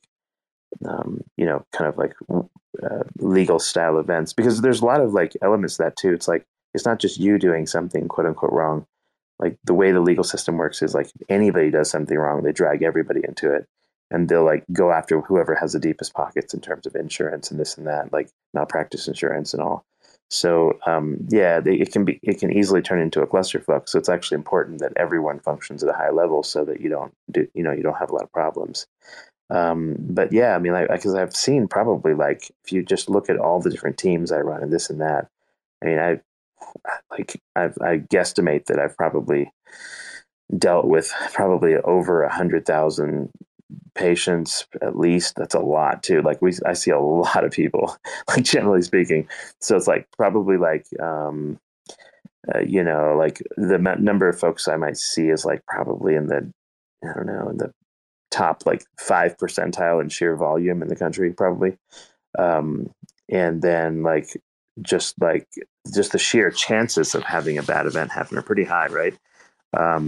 So that, and just having been doing this longer because I started younger, I've been pretty fortunate not to have had any kind of like some sort of massive legal event. And it's not to say that like nobody's died. Like, it's normal to have like people die in the intensive care setting, right? Like, your people are super, super sick. Like, you can do everything perfectly correctly and people can still deteriorate, right? So, I mean, I've probably dealt with something like, I don't know, I'm just kind of like ballparking it at this point, but it's probably something in the neighborhood of like 20,000 deaths, probably. I mean, if you just, like, 20 to 30% of people that show up in an ICU die, I've seen probably over 100,000. So like, that ballparks it in probably like 15 to 20,000 deaths. That's a lot, right? Just imagine, like, I've seen every possible way you can die you can possibly imagine, which is very unusual. So it's like more than like an average. Like, you see more death than, for example, like someone at war or something like that. Like, even the most like war-torn, fucked up situation, most soldiers don't see that many deaths, right? So it is an interesting life experience in a sense that you get from that. When you first qualified and stuff, like, did it take a while to get used to sort of dealing with so much death on a regular basis, or were you always sort of naturally, quite professional? You know what I mean? Like, yeah, I think I was sort of like, I don't know about attracted to dealing with it, but like, I was very early. I kind of like had that sense maybe of how to like approach families about this type of thing, because really you're not talking to the person at that point. You're usually talking to their family and friends, right? So like, even very, very early, I like participated more in that process. So whereas a lot of people kind of shy away from that sort of shit, right? They don't want to talk about it with people. So yeah, there's nothing particular in my like life before that would be like, oh yeah, this guy's going to want to like deal with death, destruction, and chaos. Like, there's nothing specific. It's just like, you just gravitate towards it, like what it is that you sort of are good at in these contexts. Like, I don't know. Like, picking this particular field probably had to do with like a mixture of my tendencies over the course of like school and residency and this and that, and then you kind of specialize in this sort of thing. Over the course of maybe 7 years, like the sort of attract. There's also other elements too. Like ICU is you like is more like a think about kind of a military type arrangement where like there's sort of a chain of command, and like during events, like people need to listen to what you say, and you can't have a bunch of like chaos going on. So yeah, it's like a little bit more like a military unit to some extent when it gets really busy, especially than other areas of like medical. So yeah. Safi, what do you think? What's your opinion on male doctors that gravitate towards obstetrics and gynecology? Like, where do you stand on that? So think about it this way: like, why does anyone choose anything in medicine? Is kind of like the first question. So some people are like, oh, why do some people become urologists, or why do some people become neurosurgeons, or whatever? I found that like with students and such, a lot of the direction people go in is like all these ancillary things like, okay, who gets paid what might be one reason people go, right? Like it's some financial incentive. Oh, like, I don't know, dermatologist makes more money or something, or plastic surgeon. So some of it's financial. Some of it's people make these choices because like there's some reason why they're attracted to some like organ system or something. Some of it's because like some people prefer like a clinic practice, things that are done not in the hospital, but like outpatient stuff. Other people prefer the drama of inpatient stuff. So like there's all these different like little things that play a role. I wouldn't say that like, yeah, I mean like, why do guys gravitate toward this? I don't know. I remember like at some point or another, like almost all gynecologists were men. So that was kind of different. But then later, as more, like way more women got into medicine, now it's probably kind of even. Women tend to prefer women as gynecologists. So, like at this point, it's gotten to a point where it's like a woman probably doesn't care if it's a woman or a man usually, but many women care if it is. Many women only want a women, right? So it's like it's this weird like marketing problem where it's like you're going to a field where there's a fair chance that some people just don't want you, which is weird. Yeah, but like why? you said, like they're like some people are drawn to certain organ systems. So like I just find it so fucking weird when guys want to be OBGYNs. Think about it this way. Like think about a dentist, right? Okay, I like teeth. I like white teeth, and I want to make everyone's teeth nice and make them smile or some shit, right? Like you come up with this narrative in your head of why it is you do what you do. And I don't know, like what is the narrative in a guy's head that says, oh, like I want to, fix people's gynecologic problems or whatever. Like it's I don't know. I would love to know because I think it's weird. But is it like, but this conception that it's like more of a sexual thing is probably largely nonsense. And the reason is because like, I don't think it's necessarily sexual, but I think it's strange though, because like, I don't know. It just seems odd because think about it. Like when you're doing like most of like gynecologic things, right? It's like super clinical, and well, it's not like I haven't when I worked ER or like medical school and residency and everything. It's not like I had to do a gajillion pelvic exams. It gets pretty much like whatever. Like it's like literally like, oh great. Actually, in fact, it's the other way around. It's not like, oh, I want to go like I can't wait to do this pelvic exam. You're like, oh fuck, do I got to do a pelvic exam now? Like that's how it feels like. One time, when I was in the hospital, I it was just like a really bad 2 weeks for me. I also had to get a pelvic exam because I thought my IUD was misplaced. And when I was at the hospital, I think they were like excited because they're like, oh yeah, like the girl in the children's unit like needs a pelvic exam. This is a great teaching moment. And so then they bring in like the male like resident or whatever the fuck he was, like whoever that was like on my case or something. and the like attending OBGYN or whatever was like, oh, do you mind if he does the pelvic exam? And I'm kind of a pushover, and so I was like fuck no, I don't want like I don't want the medical student to do like the pelvic exam? Like, no. But I said yes. And then he like, oh my God, he was so bad at it. Like he was like struggling and I was like writhing in pain. And then finally like Oh the my attending God. stepped in and was like, stop, like you're hurting her. And I was like, oh my God, I hope this guy like does not become an OBGYN. So Um, funny. but No, I I'm think like, that, well, that I just don't understand it. And but that's my only experience yeah. ever with like a male like doctor It's doing like, I know any. they need to learn, but I'm never letting a junior doctor have a go with like stuff like that, or like a spinal tap, or even cannulas. You get to like train nurse in training to do a cannula on your hand if you need Actually, the it. funny thing is, a lot of times, usually the residents are the ones that do the procedures best because a lot of times, so actually, that's a pretty common misconception. Like, if you walk into a hospital, the residents are the ones that they're most actively doing these things all the time. The odds are that you're actually going to get a better experience than some old guy that like doesn't know how to do shit anymore. Oh, So fucking like, not in my case. so Yeah, yeah, to be fair, and my it's mum's going to right. vary. Yeah. Obviously it'll vary, but yeah, it's like no, it was like yeah, it was like I remember doing like these like urgent care ER type things for a while, and it was like the most annoying thing to have to go do a pelvic exam because it's like it's always in the midst of some. It's not like, oh, it's like really sexy or some shit. It's like it's always in the midst of some infection, this, that, and the other thing. Is you're not really thinking of it in this regard at all. Like So it's you don't not like, care about women, Safi? Is that what you're yeah, saying? well, You're like, not fuck enough to become you. a not enough to be a You need a gynecologist.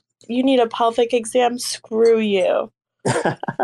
No, well, I mean, it's like you groan and you have to do it, but it's not like you're not going to. You're going to do whatever it takes. But the point is, like, it's not like like it's entertaining or some shit. Like, it's like not that interesting. Yeah. I feel like it's like the part that well, maybe I should be thinking about it the other way. Because I was going to say, when I think I talked about this, how I got my hormonal IUD removed and I got a non-hormonal one placed. And when they placed it, they did like the internal ultrasound and it was so cool. Like you see like your whole uterus. I was like, this is the coolest thing I've ever seen in my life. And then But I was like, maybe like, I guess I could see you know how what the that would be weird thing is though. interesting. But I always thought like, wait a minute, like if I have to go do all these pelvic exams and stuff, is it going to just like mess with my I like ruin like? it for you. Yeah, it's going to ruin it for me. It's going to be like I'm just like used to seeing like people with infections and girls with like whatever. Like the concern was not so much, oh, like I so this idea that somehow like this thing is somehow like exciting or something is just largely nonsense. It's the other way around. It's like, oh, do I really want to see all this? And then I can't just maybe later I can't experience like normal like whatever. So that was kind of a I think I'd weird be like pissed paranoia. off if my husband was an OBGYN. Like I'd just like he'd come home and I'd just like already be in a bad mood. That's funny. Yeah. Well, because it's not Actually, even like, what about when you're doing like normal, like just like the yearly checkup, or like you have to go, you're examining other women's breasts? Like, no thanks. Like I would be so fucking pissed every time he came home. That could never work for me, but that's it's okay. kind of weird though. Like after you've thought of this like for years and years and years of like this clinical thing, it's like I don't know. Yeah, you'll hear about some creepy shit. Like you'll hear about people who like there's there's going to be at some point like some doc that is like abuses their like whatever, right? And is kind of like a creep or something. But I would say it's pretty rare, pretty freaking rare. Like it's just not common in as far as I've seen. But anyway, Just to jump in, like, I don't understand what role gender plays in medicine. It doesn't. What difference does it make if it's a male OBGYN? Like, somebody has to do the job, and if there's no females for the job, like, somebody has to yeah, do the actually, job, some women right? actually specifically prefer a male. They're like, I don't want, Yeah, I don't want a woman because and like, also plastic surgeons, the ratio is 5 men to 1 woman, right? So it's like, I don't know. yeah, like it's interesting. Like there's some women that are like, well, they don't like to listen to other women. So it's like, they're like, fuck it. If it's a guy, like, I'm just going to listen or something. I've had interesting, like, yeah, I've heard things like that too, which is strange. I would rather die of cervical cancer than ever have one of those checks, like death before dishonor. I'm literally never doing that. I don't care. You've never had a Hey, pap smear? talk is cheap. No, of course I haven't had a pap smear. I've never had anyone look at my vagina, and I never will. Dara, you're making me so scared. Sorry, but I mean, I just won't. Your nurse Can I mom ask needs you to a smack question? you around. I'm just built Sophie? different. Go ahead. What's up? Did you go to a med school in the States? Yes. Does your hospital like discriminate against like international graduates for Um, residency? Not really. No. No. I don't think so. In fact, there's just not enough so-called local seats. graduates. Yeah, it's Yeah. not going to. Okay. Why? What do you do? I'm just asking because I'm in Canada and I've been waitlisted like 3 years in a row now. After interviews, and it's just getting annoying. So I've applied to like Michigan State and then New York. Hmm. And like my stats are way above like their averages, so hopefully there works something out. I'm just worried about like residency and stuff. Yeah. Oh, you're applied to what? Medical or school or what? Yeah. Yeah, it's pretty competitive, and it's particularly like which state you apply to and stuff too, because like some states have way more like spots than others. Mm-hmm. And yeah, there's so many dynamics to the whole goddamn thing. It's just pretty frustrating. But yeah, like the level of competitiveness is quite high. Oh So yeah. yeah, the type of things you have to kind of do to impress someone on a resume is not all that easy actually at the But age. it's worse in Canada because we have so many few schools. Yeah, Like you guys Canada's have a hard. school for every state, right? We don't. Yeah, So Canada's got issues for sure. yeah. Yeah. And then we're complaining about less doctors too. So Yeah, it's like simultaneously both problems. Yeah.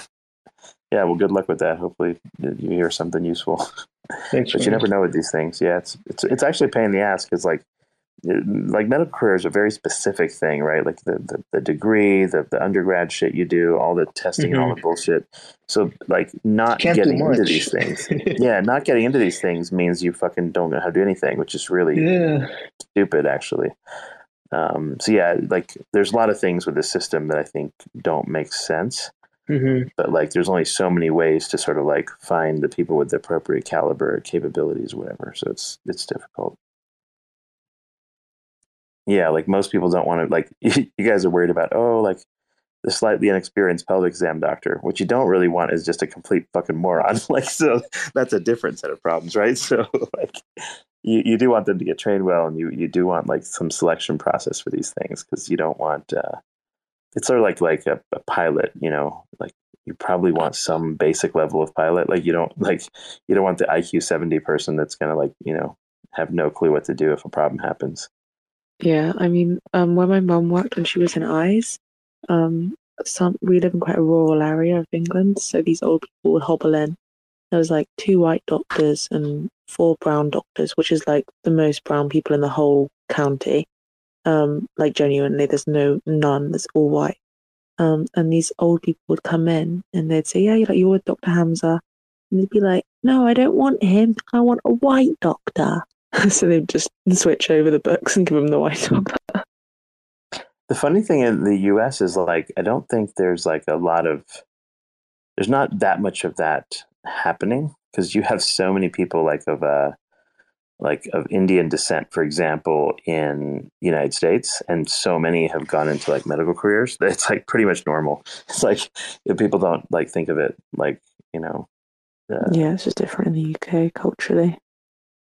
yeah, I don't know if culturally there's still kind of that like that yeah, it's kind of funny because like there's all these claims like Americans are racist and all this other gobbledygook bullshit, but like realistically speaking, I think people respect capability. They respect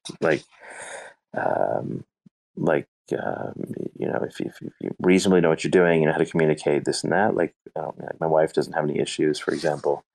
Yeah, it's not that common of a problem. You'll have an occasional redneck type person, right? That is kind of like you're never going to have 0 events, right? Like that's just unrealistic.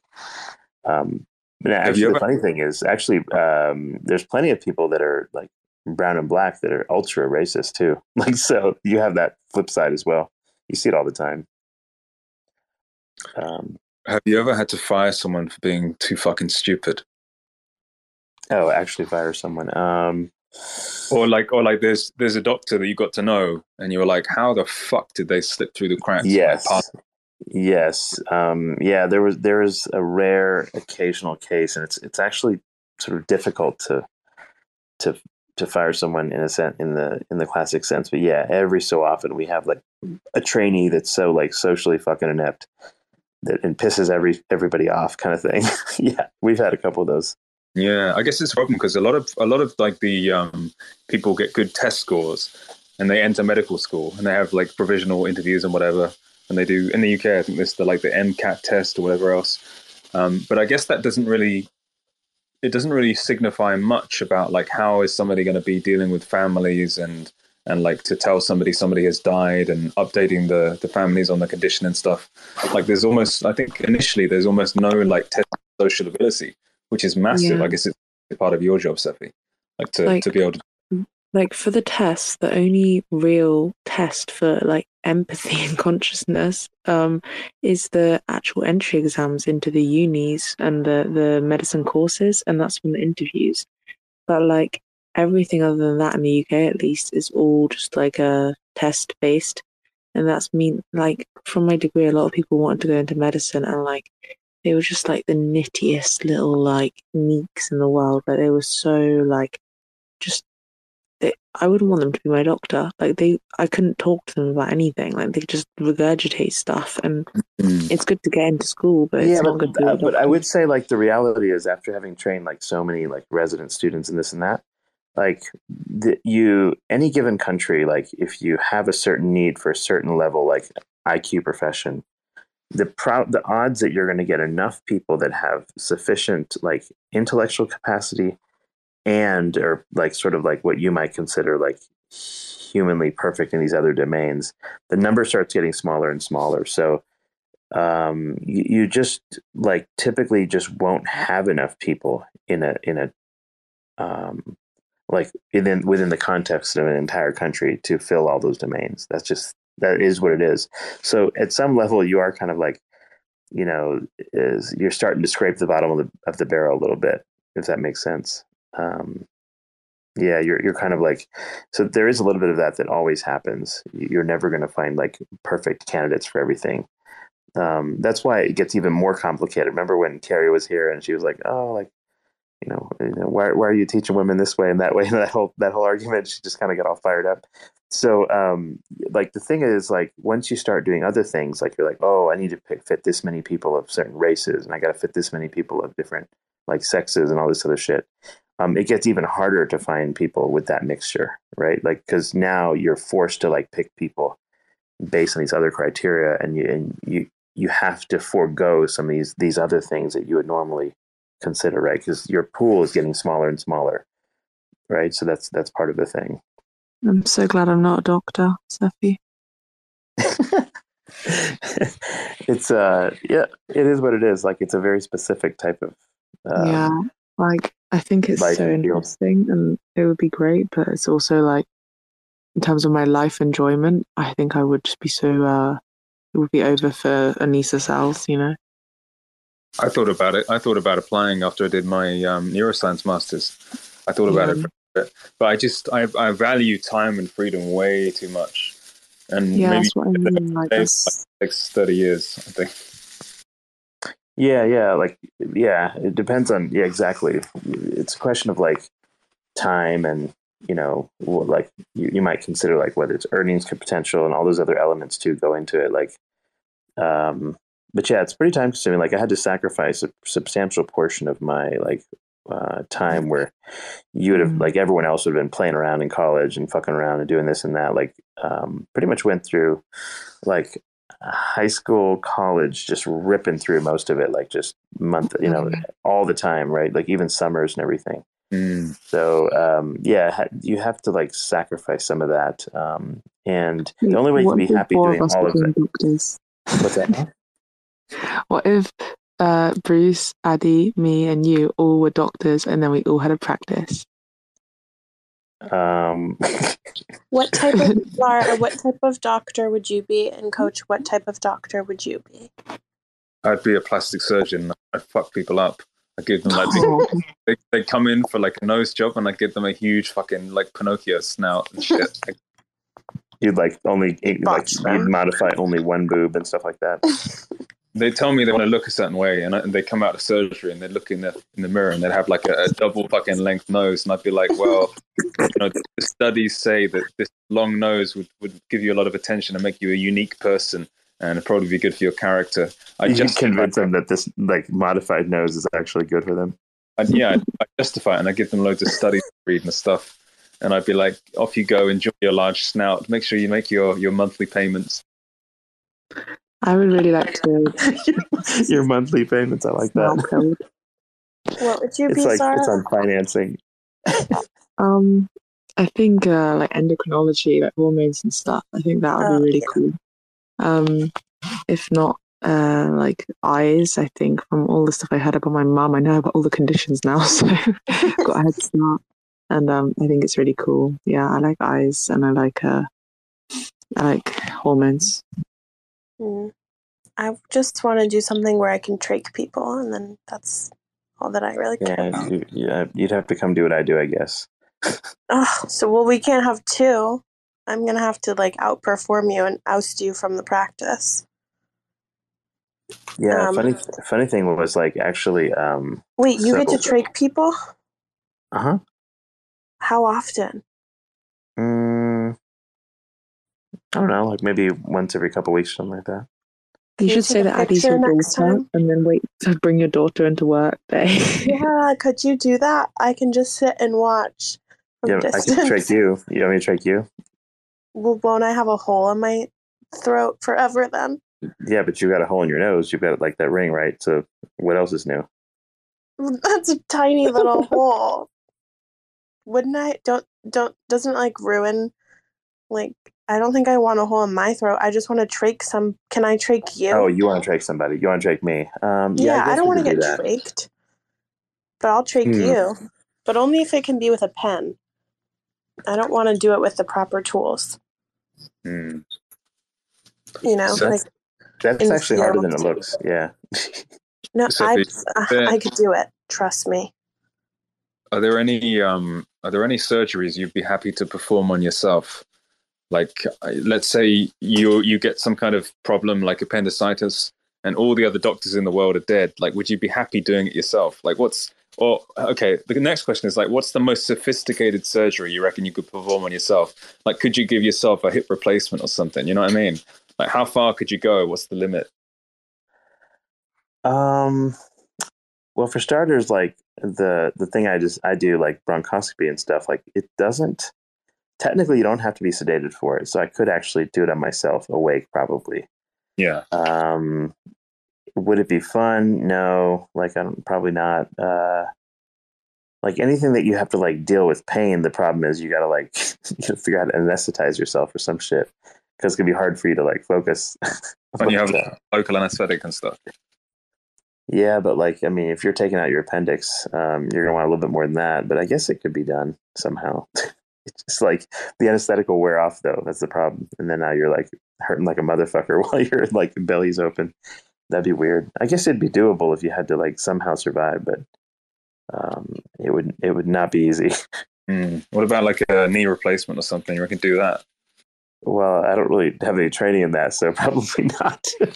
But like, yeah, if I'm going to do that sort of shit and not know how to do it, that's going to make another layer of fuckery to the whole experience. Yeah. Sabi, what do you think about this? So when I choose my doctors, with the exception of my OBGYN, as I stated, I don't want a male doctor for my OBGYN. I choose my doctors based on how much I like their waiting room, like how nice it is, and how attractive I find them. But I actually do that with most things in life. So like professors, I would take classes if I thought that they were really attractive. Like job interviews, if I don't find like my manager attractive, I wouldn't take the job. Largely because I think that I perform better if I find somebody attractive. So like if I have an attractive doctor, like I'm going to make sure like I come in tip top shape for my yearly physical. You know what I mean? So you feel like, okay, so Like this also motivating. explains why Addie hangs out with us, because we're all just so good looking. Yeah, I wouldn't be your here thought if is like, okay, this attractive person is going to somehow bring out the best in me because I've got to impress them. Yeah. Case like praise from them. Like she wants the professor to say, "Well done, Addie," and then her little heart flutters and stuff. Exactly. And But yeah, it's is also that like I wouldn't be choosing, right, because I like intelligent people. So I would maybe be choosing, one might say, the best doctor over somebody else that's choosing their doctor because I just have a radar. So what if like I came in and I didn't know you and I was like, what would you do if a patient came in and they were like, no thanks, like you can't be my doctor, like I'm not attracted to you. How do you think you'd react? Have you ever had that happen? I have not had this happen. So I'm not really sure. I would admit them to the psych ward. Just put them in a padded room and call it a day, huh? Yeah. Well, as long as like the psychiatrists there are hot, then I guess it doesn't really matter. I don't think you'd choose these things usually, but yeah, probably the simplest thing to do. The who you ask around if stuff you're like, let's say you're really sick. The simplest thing to do is like get a quick survey of the nurses there. They'll usually tell you like pretty quickly. Okay. Yeah, they'll tell you pretty quickly like who's credible and shit. Like, yeah, you could go with like the hotness factor, I suppose, but like next time I have to go to the ICU as they're like wheeling me off, I'm gonna be like, wait, like before I go, I need to determine if I need to be like transported to a different hospital or transferred.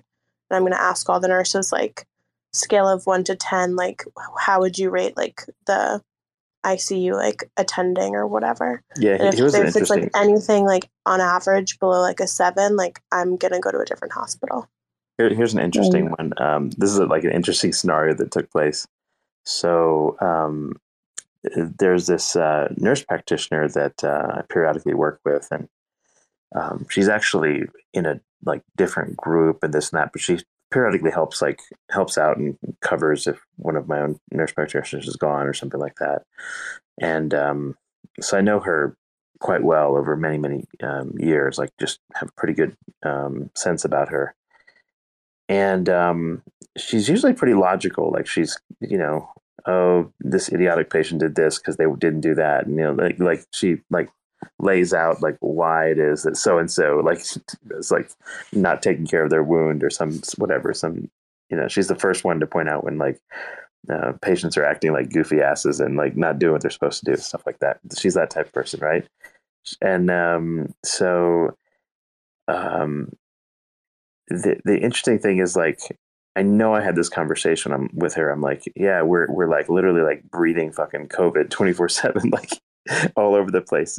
And I'm like, you probably, us of all people should probably be vaccinated. We're probably going to like the first and foremost people that are going to be exposed because we're like literally intubating people. We're in rooms with it and stuff like this, right? So so one day, come to work, and I don't see this lady that often. Just like come to work, and it's like, oh, so and so's, and she's in the intensive care because she's on a high oxygen amount for COVID. And I'm like, what the fuck? Okay, so they're like, oh, and so wants you to see her because we know you, we trust you, blah blah blah, right? So so I go in there, I'm like, what the fuck happened here? Like, why is she like? I know I've almost nobody vaccinated has gotten sick. Why are you even here?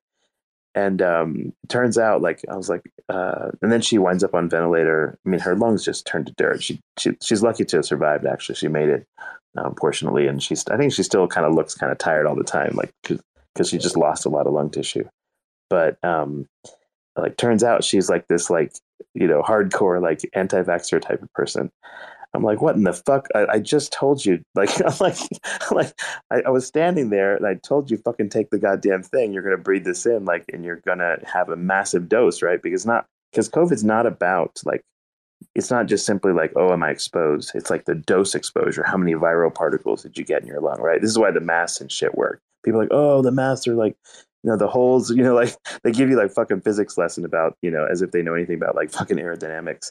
Like the whole reason why they work is not because like they're completely impermeable to virus. It's because the dose is dramatically smaller, right? When you have two people wearing these things. That's why in like South Korea, you had almost no cases. It's like simple fucking physics. People act like they're goddamn fucking like material scientists and shit about masks, like the fucking most hilarious Facebook shit, right? But this lady was one of these people. She went down this Facebook rabbit hole and decided that she wasn't going to do this. And I'm like, holy fuck, she just wrecked her fucking lungs for no reason whatsoever.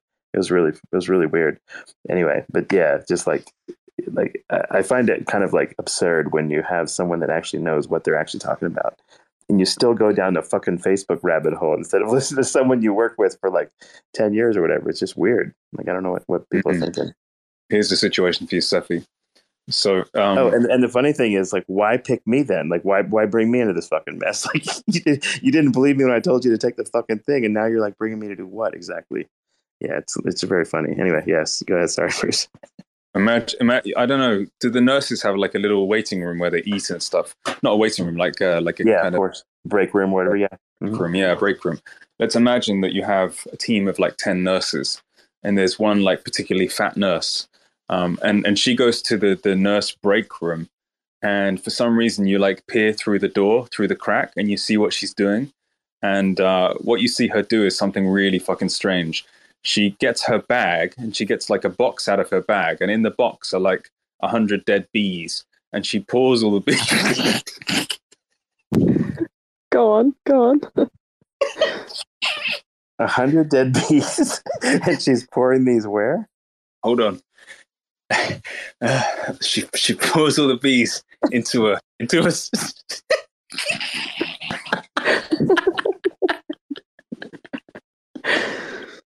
Where? All right. She pours all the. Compose yourself. Get your fucking shit together. She pours all the bees into a cereal bowl.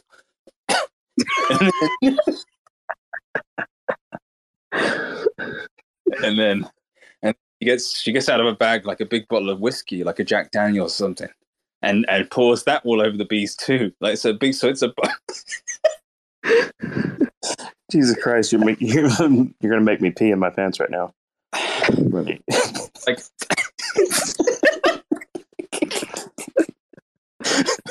the questioning has gotten to be like I've taken aspirated fucking kidney stones during a blowjob, and now it's like we're taking like, these bees and we're like throwing whiskey on them. Get serious. So she's got a big fat woman with a bowler.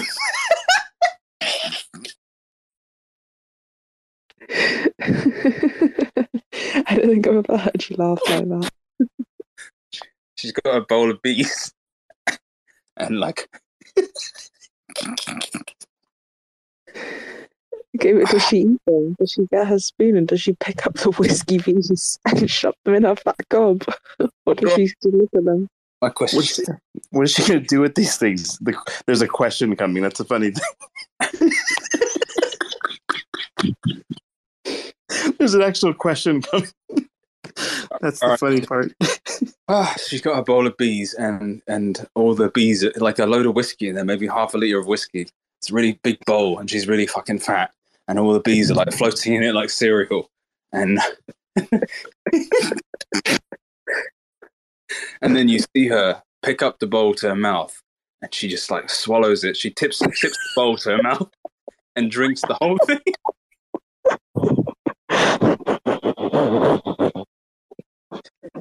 Yeah, now she's fucking fired. So yeah, the question is like, what do you do? Like, is it disciplinary action? Do you fire her? Do you just let it? Are you like, what the fuck was that? Do you just kind of like erase it from your memory, or what? Like, what do you do? Do you allow it this once and check back the next? I'd be like, what is this, your birthday or something? Like, what the fuck's going on here? Like, why are you doing this?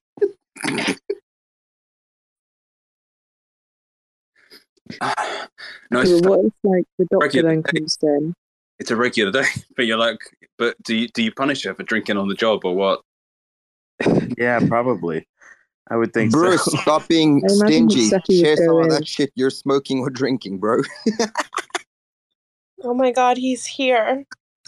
Oh, I'm It's Hamilton. well, actually. just my imagination.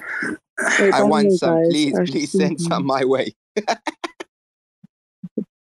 I was just thinking, like, I feel like, I've spoken to all you guys a lot now. I feel like we're really progressing in our friendships. I'm learning so much. But what I want to know is, when you're on the phone at this time, when we speak on these spaces, where are you and what's it like? Like, can you all describe the vibe where you are right now and like how you feel and like the room and the temperature? What are you wearing? Yeah. I'll go first. I'm in my apartment overlooking the ocean. It's like, dark night and some stars and stuff, a bit cloudy. You can probably see a similar thing, Zara, since we're like close. I'm cooking some sausages for the second time. I cooked one batch. I'm cooking another batch now. I'm wearing like tracksuit bottoms because I went for a run earlier, and a t-shirt. And I'm just looking forward to eating my sausages. That's really cool. Thank you for speaking your truth. And that means we're literally facing each other right now. So I've been reading that book about astral projecting. So we could totally meet on Lundy Island if you want. Like, that's in between us. So just think about Lundy Island when you go to sleep tonight, and we'll hang out there. I don't know. I'm not ready for that. Okay, well, He's like, I don't have this astral projection friendship thing down. We're gonna. I'm quite disappointed. The thing doesn't matter. It doesn't matter the distance. It's like it's equally as hard to get from where we are to the middle of the ocean to where you are, Seppi. There's no distance in astral projection. I just thought the idea was cool because it's like physically in between us and it's an island. Like, I thought, like, wow, like that's so swag. But I guess my ideas suck and I should kill myself. Huh? I guess no one likes me. Your Guess ideas I'm are shit and I should amazing, die. Zara. Your ideas are amazing, and I hope we keep this group and this friendship we've all built for a fucking long time. All the stress and bullshit we deal with on a daily basis in our careers, and to just let off some steam and talk to like-minded, crazy-ass people, this is amazing. And I hope this continues forever, right? There's something really, truly amazing. I don't know what it was that triggered me about that fucking bee thing. I've not lost it so much in a while, like probably weeks. Yeah, but it's kind of funny when, like, it's actually funny when you make yourself laugh that much. It's kind of exciting. Standing cooking some sausages, I completely fucking burned them as well. The rest of us are laughing, like, combination of this absurdity of this bee thing, and then secondly, like, the fact that you just couldn't control yourself was actually kind of funny too. It was insane. It's like the other day, I don't remember what you said. I was like, I had like a bowl of pasta and like some spaghetti sauce type of thing, pasta sauce, whatever you call it. And I'm pretty sure like you said something and I had fucking pasta sauce come out of my nose. That shit burned, man. Like, that wasn't cool. What was it's it? like way worse than milk or something like that, right? Yeah. Have to get like some. It's gonna go in your I have lungs. a crazy question. Has anybody ever tried biltong? Holy shit. No. Sounds like we don't have Midas here right now. Like, the Mexicans eat fucking everything. But like, yeah, no, I haven't had tongue of anything actually. It's basically the original version of America's beef jerky, I think is what you call it. Oh, really? Yeah, what the hell piece of meat is in beef jerky? I don't know. I wonder too. It's a mix. It's a mixture of things, probably. Yeah, see, like in Mexico, like, it's interesting because they take all the different parts of the meat and this and that, right? And they have like a different item for everything. They have the menudo, they have the this, they have that, like, fucking, they have a name for everything. And in the US, I think it's like people have been conditioned to be like, okay, this is a leg and this is the thing. And like, there's only so many like cuts that like people sort of find palatable. And then all the other stuff, I think they just blend it all together and create like lunch meat or some shit, like bologna or whatever, like hot dogs or something. So you have to like package it into some object like a sausage or something, and kind of like hide the fact that there's like whatever in it. Like what Bruce is eating tonight. Yeah, exactly. The sausages or something. No, they're Tesco Finest. They're the nice ones. They're actually made of the finest pigs. They actually catch the pigs in the wild in the Scottish Highlands, and you can get a job doing it for £10 an hour, catching the pigs with big nets to be made into sausages. Only the happiest ones too, and the smartest ones, like the ones that can solve a very sophisticated Rubik's cube, not like a 3x3, but 2x2 with its hooves. So the higher its sentient capability, like the more like nourishing it is for you, or like tastier. Exactly, yeah, like pristine fucking IQ pig meat. What was it that made you snort pasta sauce out of your nose, Steffi? What was that? I don't know. You said something. I don't remember what the fuck. I don't know. Like, I can't recall. I'm terrible with remembering things like that. Like remembering jokes and stuff. But yeah, something you said, and it's like I pretty much blew chunks out of my nose on that one. It was kind of painful too. Like sitting there washing spaghetti sauce out of my nose. It's not funny. I'm like that with things as well. Like when I read a book or like an audio book or watch a movie or something, I have no spontaneous recall after the movie, and I find it really hard to say what happened. But mainly, like it's like when I leave the movie theater, it's just done in my head. Like the experience was that experience, and it's done. And like when people were like, "What did you think about the movie? Like, what's your review?" Da da da. I'm just completely uninterested, because for me, like the movie was the thing, and that was done in that time. And then it's like move on. I don't know. I've got no interest at all in like reviewing things or thinking about them afterwards. For me, it's just done when I watch it. Yeah. What's your favorite film, everyone? My favorite film is the film I'm currently making about Hamilton, also known as Mr. CEO Finance. I'm making a short biography on him. But there's going to be loads of like really cool like Sigma edits in it. It's basically going to be like a Sigma edit after Sigma edit when it's got like music like doom doom doom, like it's really like cool and gangster, you know. That's so cool, Zara. It's real. I actually got my first meme today somebody made of me, so I felt kind of cool. Yeah. Wait, I gotta see this. Share it up top. I'm gonna see this. Is it like a little like dancing meme or something, or what they make?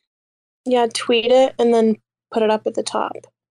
Yeah, you can share. If you hit the share button of that tweet, it'll allow you to put it like select in the share like the name of the Kwon Worship Club, whatever the fuck Bruce called this, or Jonathan. Jonathan's asleep, I guess. Yeah, I shared it. So pretty funny.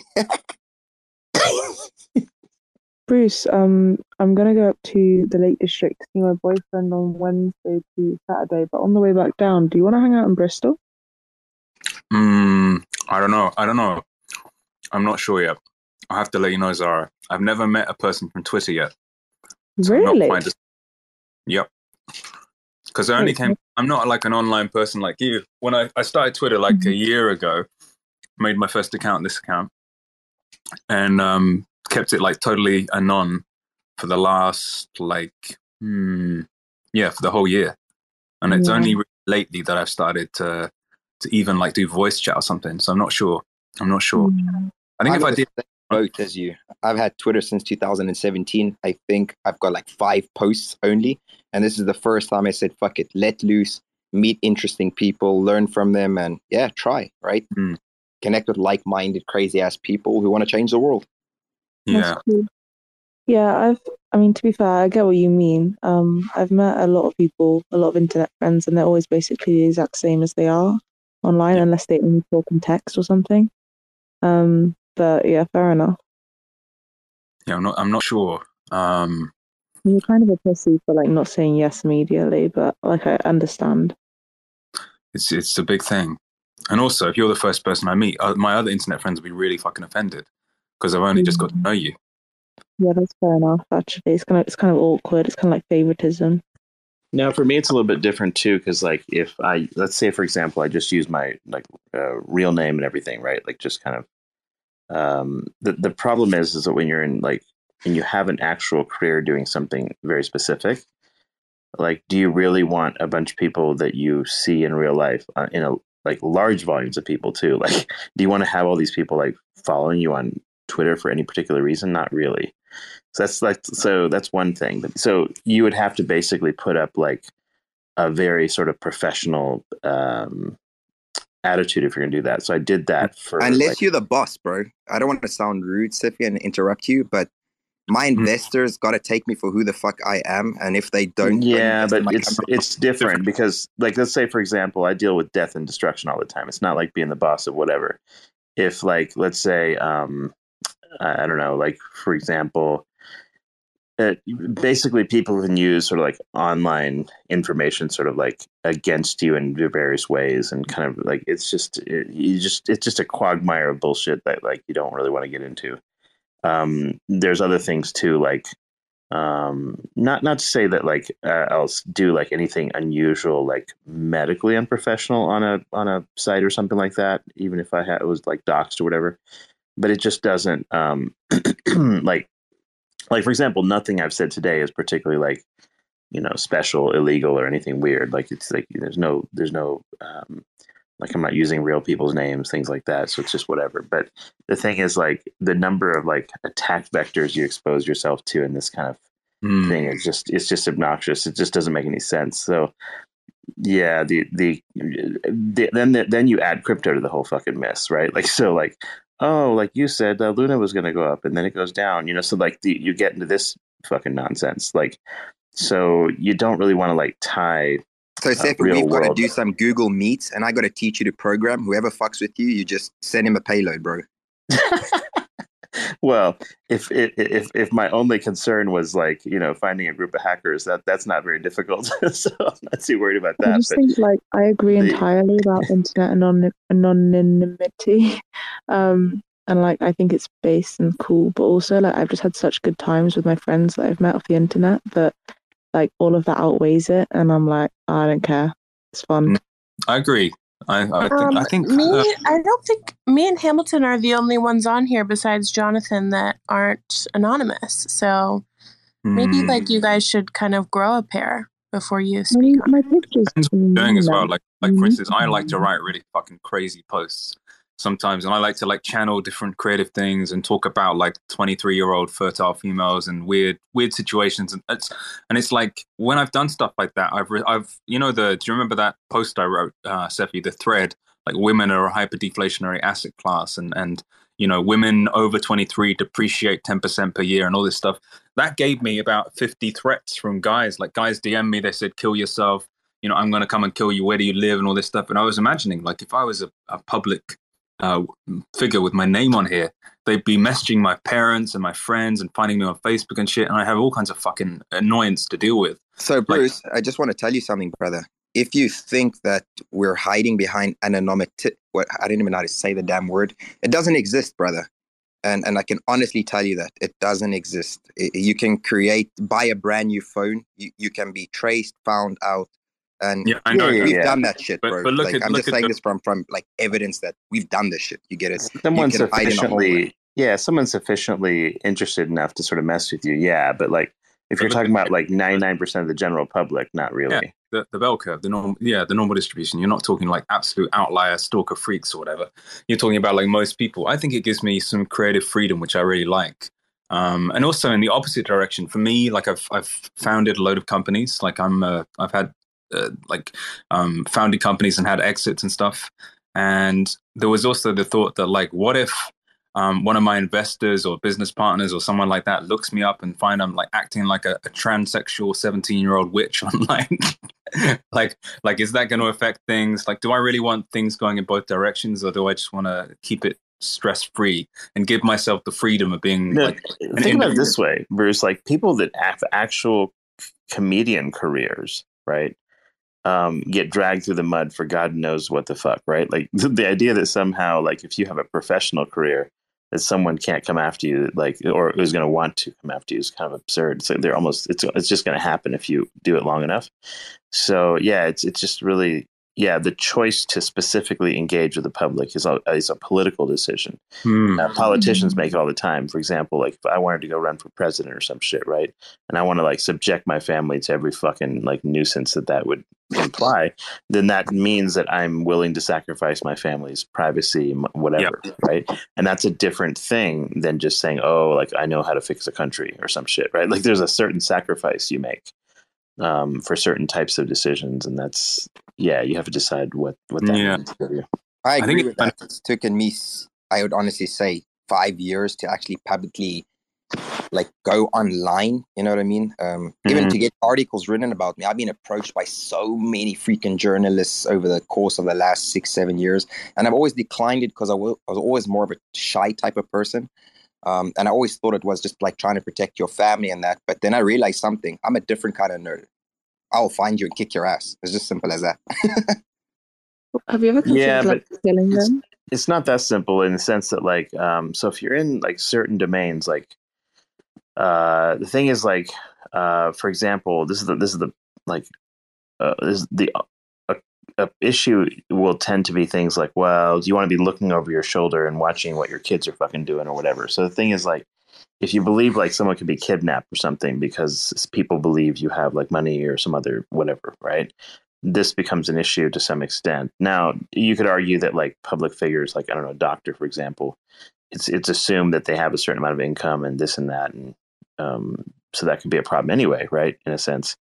But like when you bring in the entire universe of the online world, the number of psychopaths in online are way higher, like than what you would see on a regular day-to-day basis. Now, remember, I deal with people like that are essentially like, I've dealt with people that are everything from serial killers to fucking like you name it. Like there's no version of fucking crazy I haven't seen.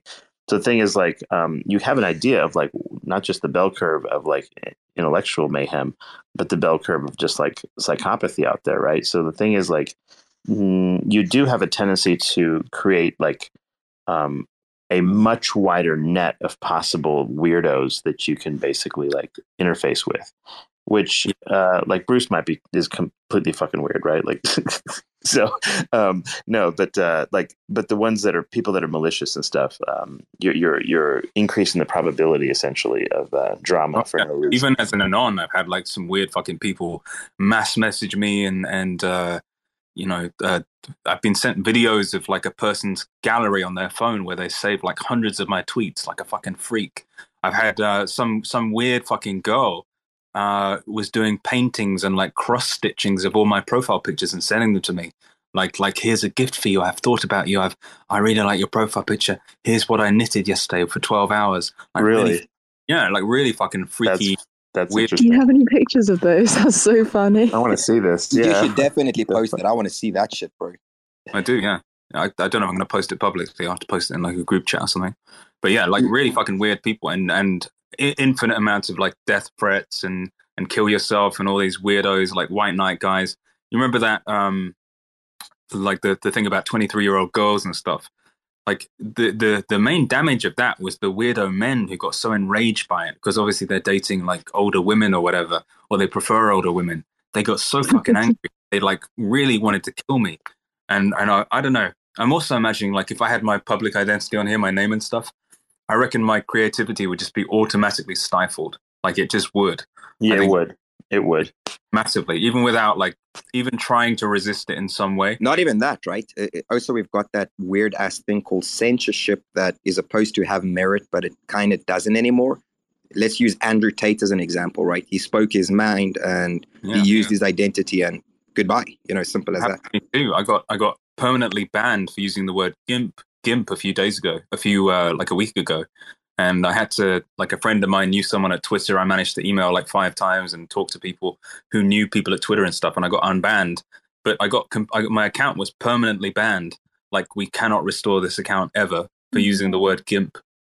I feel like the internet, I've really used it as a tool to kind of grow not so much now, but like when I was growing up, like to grow my confidence, because I was like, I was pretty shy when I was like younger, like a lot of people are, but I just kind of started like double life maxing at the time.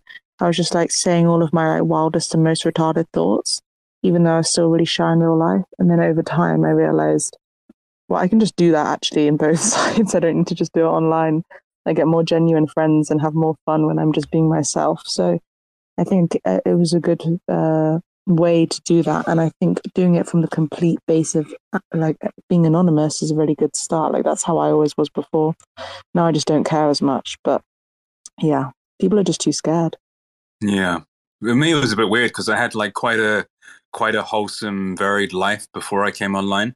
Like, I mean, I've told you some of my history. I think all of you, like starting many companies and doing martial arts for ages and living as a monk and all these things. Like, I've had a very colorful, kind of varied life and living abroad, doing different things. And for me, like, even joining social media was basically a first time thing about a year ago. I'd never done it before. I think one of the interesting things is like by posting and by sharing my thoughts and being in these spaces and writing and speaking and just like kind of having a creative flow online, I've naturally kind of attracted or moved towards a lot of similar people. Like, for instance, you, Zara, I think you're quite kind of similar in like I imagine if we were in real life, we'd be good friends, right? Like just because of like a similar kind of imagination or something. Yeah. And the same with Sefi. Like I reckon if I knew you in real life, I think we'd be good friends. And I consider you a friend, but like it's an interesting thing where it's like you float towards people who are similar. And Addy2, sorry for leaving you out, and Hamilton Chong, sorry for leaving you out, and Jonathan, he's asleep. But I think it's interesting because you float towards people who have like a similar mindset or mind or set of interests or whatever, but at the same time they're really, really far away on average. So it's like, I don't know, you have to kind of accept they're in your phone or fly them over or whatever. So it's a little bit odd. So it's like you get proximity of the mind, but at the same time, you're further away in distance. Yeah, but how do you know that, let's call it 90% of our group is not using AI bots and voiceovers to have the same account 5 times, right? We've had the conversations, Hamilton? Like, have you really listened? Do you seriously think an AI would come up with this stuff? As a programmer, I would say it's possible. Put it to you that way. It's possible. It'll come. As a human being, I would say no. So what was I going to say? Oh shit, I forgot. Yeah, like actually, Bruce, like, so the first like foray I had into this whole like, maybe like, what do you call it? Like an internet friend circle or whatever the hell, right? Like this, the first kind of foray into that I had was back like when I was playing video games, in these multiplayer online games, and it's like, I just so happen, like it's a lot of it's luck, right? Like in life, it's like anything. You could basically meet up with a group of random people. They don't really sort of vibe with you. They don't, you don't like make any real sort of like a connection one way or the other. And, life floats away and you forget about that experience ever happened almost. It's like that happens like, I would say like 99% of the time, right? That's just how life is. It's like you don't, like many people actually don't actually find like kind of like that really, really deep, like great friend or something like that, right? It's just like not that common, I think. That kind of like those fulfilling sort of friends, whatever that means. And I remember like when I used to play games with these guys, and it was interesting because like we were so good at what we did, and it was like okay, when I started, I was like a medical student or whatever, and playing with people, and like one of the guys was a lawyer, and like in other words, like real serious like nerd type people, and it's like, but to find people that sort of like care about this thing at that level, if you just simply go and go to your neighbor or something like that, the odds are very, very low that that interaction is going to happen. So you get into these like groups of like very specific kind of interests and stuff, right? And what I found was like, I got really, really busy and I had to kind of quit like playing games or whatever. And I remember like how sort of like devastating that sort of was mentally. It was kind of like you had lost kind of like a family, and sort of like everyone was moving on anyway. It wasn't like people are going to sit there and play this fucking video game forever. Like that wasn't a thing. So like it was different in that like, okay, the different people are going to go to different games, are going to go off and do their thing, and that wasn't going to last forever, right? But the memory of what it felt like in those moments, like it's just hard to replicate it, right? So it's weird. Like it actually in a way sort of wrecked video games from then on for me. Like any normal game after that, like that is like a single player thing. Just, I'm like, whatever, this is stupid. And anytime like I think to myself, hey, I'm going to go do a multiplayer thing. I remember when years later, like I think it was like maybe 5 years ago or something, I'm like, hey, you know what? Maybe I'll like rekindle this idea. I had so much fun doing this back then. I'm going to kind of go try this. And like, so you're randomly roaming around this like video game world. Like I think it was World of Warcraft. And I was like, oh, let's just play it. I'm just going to go nerd out and just fuck with this. Right. And like, I don't know, like I wasn't in that game from the very beginning. Like whatever elite people were playing these games who really played at the type of level that I like, I was neither skilled enough to join them, nor were, nor did I share like common experiences with them to like make this work. And I don't know, it just got old after a while and I just kind of stopped doing it. Like I just didn't think it was going to be worth the time and the effort.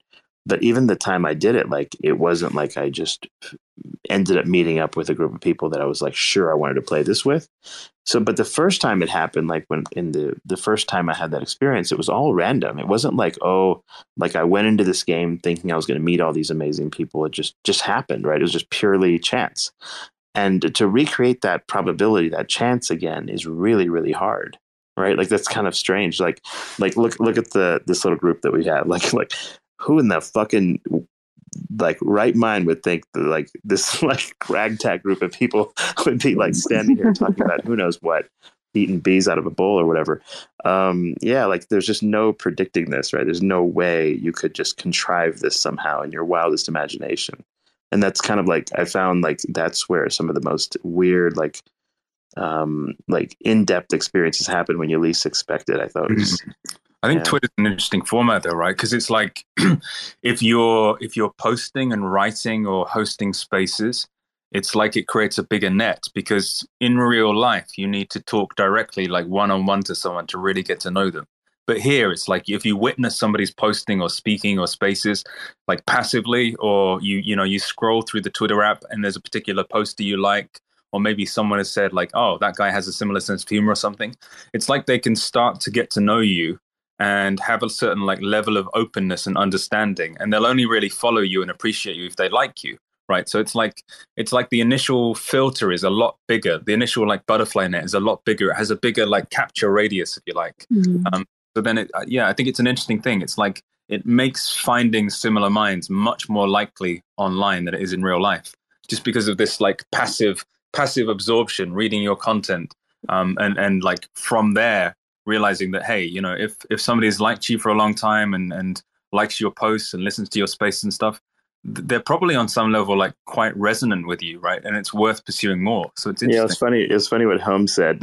Like earlier we were in a space about, I don't know what, I think it was some Cosmos thing or some shit, like, and Holmes sent me a message. He's like, after fucking around with you guys in your spaces, it's like listening to all this other shit is really, really boring now. So like, now what do we do? Like, like going to regular, like whatever crypto spaces, it's like, they just drone on about some bullshit, like, and it, like they go on and on, but they don't never get to the point. And like, and all of them sound similar. So like, oh, we have this project, we did this, we did that. And you go through an hour with it. And like, but yeah, there's like a lack of sort of like entertainment value to a lot of those in some extent. They're very utilitarian, which is fine. It is what it is. But like, once you kind of get used to sort of like a nice banter, it's like, it's hard to go back to just, dealing with people that are completely boring. Yeah. Sorry, Zara, they're like jargonized, or they have some agenda, like shilling their project or whatever, or they're just kind of filling time in a weird way. It's like they think that because they're cryptocurrency investors, they need to talk about the market or Bitcoin or whatever the fuck else. But like in reality, it's like, how do you become a good investor? Just like leave it alone, do nothing, like have fun in the meantime, right? Probably people like us are more rational and more patient than the people who are talking about Bitcoin all the time, right? It's like they get emotional, but we're just like having our own fun talking about bees and shit. Yeah, like what you were saying about everything being a filter as well. It's like, it seems like that online, but if you meet up with people and your filter is good enough, which it will be, then like the friends that I have in real life now, like, so I met up with a couple in Barcelona, lots in Sweden and Norway, and some in England as well. And all of them are genuinely amazing people. And they're like And like, after like uni and everything, everyone sort of moves apart anyway. So it's always kind of an effort to see someone. But once you know everyone and they're in all different places, like it's great because you've got great friends literally everywhere. Whenever you go on traveling, you can go stop by their house and like, yeah, the first time it might be a bit scary, but after that, like you know what they're like, and then that online presence just amplifies that. I fully like, agree. really I've got like nice. 40 employees right now, and I promise you, all 40 of them, I found them all online. I've met them probably once. Zara, if you ever want to come to New York, you can stay with me, and I won't keep you. I You don't can know come to England. if you'd be interested in America, but it's not that amazing. But New York No, is but if I ever do go to America, I'll be sure to Well, it's visit a you. pretty quick flight. 100%.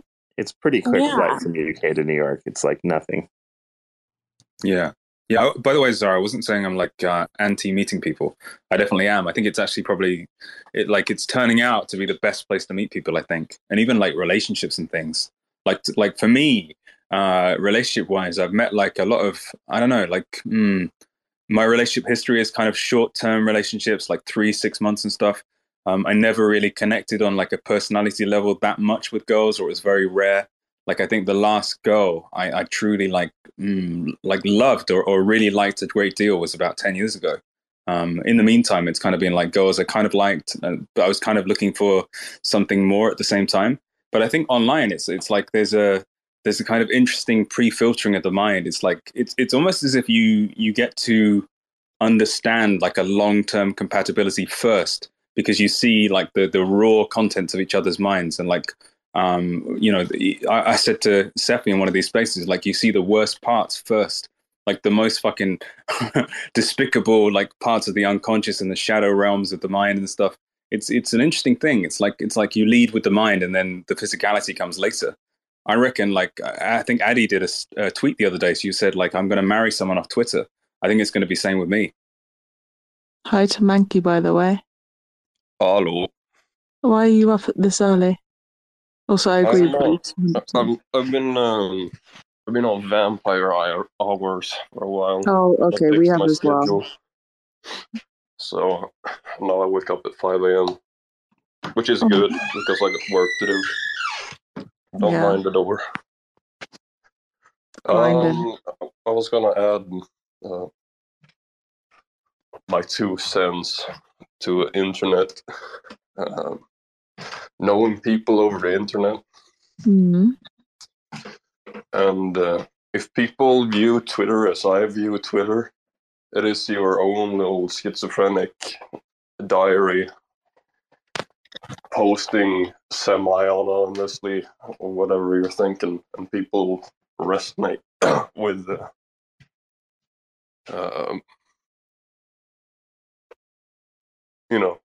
ramblings of mad people because you're mad yourself. And meeting people from Twitter has been like one of my favorite things. I met some of the greatest people I know from Twitter. I mean, Mankey, me and you have both met up with Tom in the last few months, right? And I met Tom several times. It's one of my, Yeah, and wait, have you met Jenny then? Yeah, I've met Jenny. Oh, I love Jenny so much. She's so cool. Great. She taught me how to sew books together. Also met a lot of people from the Swedish Twitter sphere. I think we also both met Bonner Branner as well. Yeah, he's been to my house. He has relatives, lives near me. I've met him a couple times. He's a great guy. Cool. All the Scandinavians on Twitter are extremely friendly. It's meant to be against your nature. I don't know what you're doing. Yeah, but don't say that like loud. So we have to keep up the illusion that we don't give them food. Yeah, good idea. So I just joined the space. I've like seen this pop up a couple of times. I'm not really sure. Like, is this just hanging out, or do you have some sort of thing going on? I'm curious. Well, this is usually Seffi's and Coach Bruce's space, and I think it's usually in the title to do with the crypto thing, Lunk, but like it's just like a shit posting thing at this point, and then like If you scroll down, there's all these like crypto people, and they don't say a word. They just kind of sit there and listen to us shoot shit. Yeah. The I crypto, respect it though. there is no like crypto thing. It's almost like I don't know, a carrot to get people through the door. I mean, they join the space and then we just talk about other things, and then they're stuck. And they have to stay here you forever. can only talk about crypto so much, I guess. No, exactly. Like, what are you going to talk about? It's like you invest. It does its thing. You take actions when you can or whatever. But like 99% of these crypto spaces and people talking about it, it's just like people babbling about nothing, trying to convince themselves to carry on holding the coin or whatever. It's just so boring. Or shilling random shit. That's the number one thing. You know, I'll probably get a lot of like flack from the crypto people being a retard here, but I've held Chainlink for like 5 years now. I bought Chainlink when it was like $5. No, not $5. 5 kroners. That would be like a fucking $0.1. And I bought a lot of Chainlink, and I hold till this day the same Chainlink. Chain bros, are we gonna make it? I don't know. That's so true. Have you did you ever try snooze, Sarah, when you were here? Oh yeah, I love snus. I mean, as soon as I entered Sweden in the car, I went to the shop and I saw something saying Göteborg's rape, and I was like, I'll buy that. There's rape in it. I've still got the empty box in my bag. It just looks funny. But I bought like yeah, and I tried one before from a friend as well, but like I hadn't eaten anything, and we were driving in a car. It wasn't a good vibe. But yeah, I like snus. Although, you know, Snipe and Snape. I know Snipe, man. Yeah, she told me, she was like, yeah, like, I mean, not gonna lie, I associate snus with gross people when I hung out with her. And I was like, oh, okay, when I offered her one. So I was like, all right. So then I just smoked instead. Damn. Because that's just so much cleaner and, you know. No, it's not. No, it's good for you. It cleans out the lungs. Because you don't want like stagnant air, like the ether. Whatever you say. Coach Addy, do you think smoking or snoozing is better for you? I don't know what snoozing is. Is it? What? You never heard of snoozing? Like a pipe and a pipe thing or what? What is it? No. It's like a pouch with tobacco in it, and you shove it up your mouth, and it drips down like tobacco juice. I assumed you were talking about like sleeping, like snoozing. Me too. Oh, no, it's called snooze in Swedish. Snooze? Sniff. It's the stuff people put in their nose. In Africa, it's a very common thing. It's like a black bottle with a green lid. Is that the same in Sweden? No, it's not the same. We are the OGs, like the Scandinavians. We invented this stuff. All the dick you got over there in America, that's just the crappy snooze that Scandinavians brought over, or like they made their own over there. And what is it made of? Is it tobacco? Is it cow dung? Is it herbalistic? Like, it's just tobacco. Like very, I'm not a snooze maker myself. I just enjoy it, you know. So, but it's just like tobacco and shit like that. Some kind of herb mix. And it's been like a popular, like if you know what sin is over in America, it's like that is snooze from Sweden, which is like it's seen as the girly snooze over here, like because it's got no tobacco and it's like clear and like has different tastes, like a vape.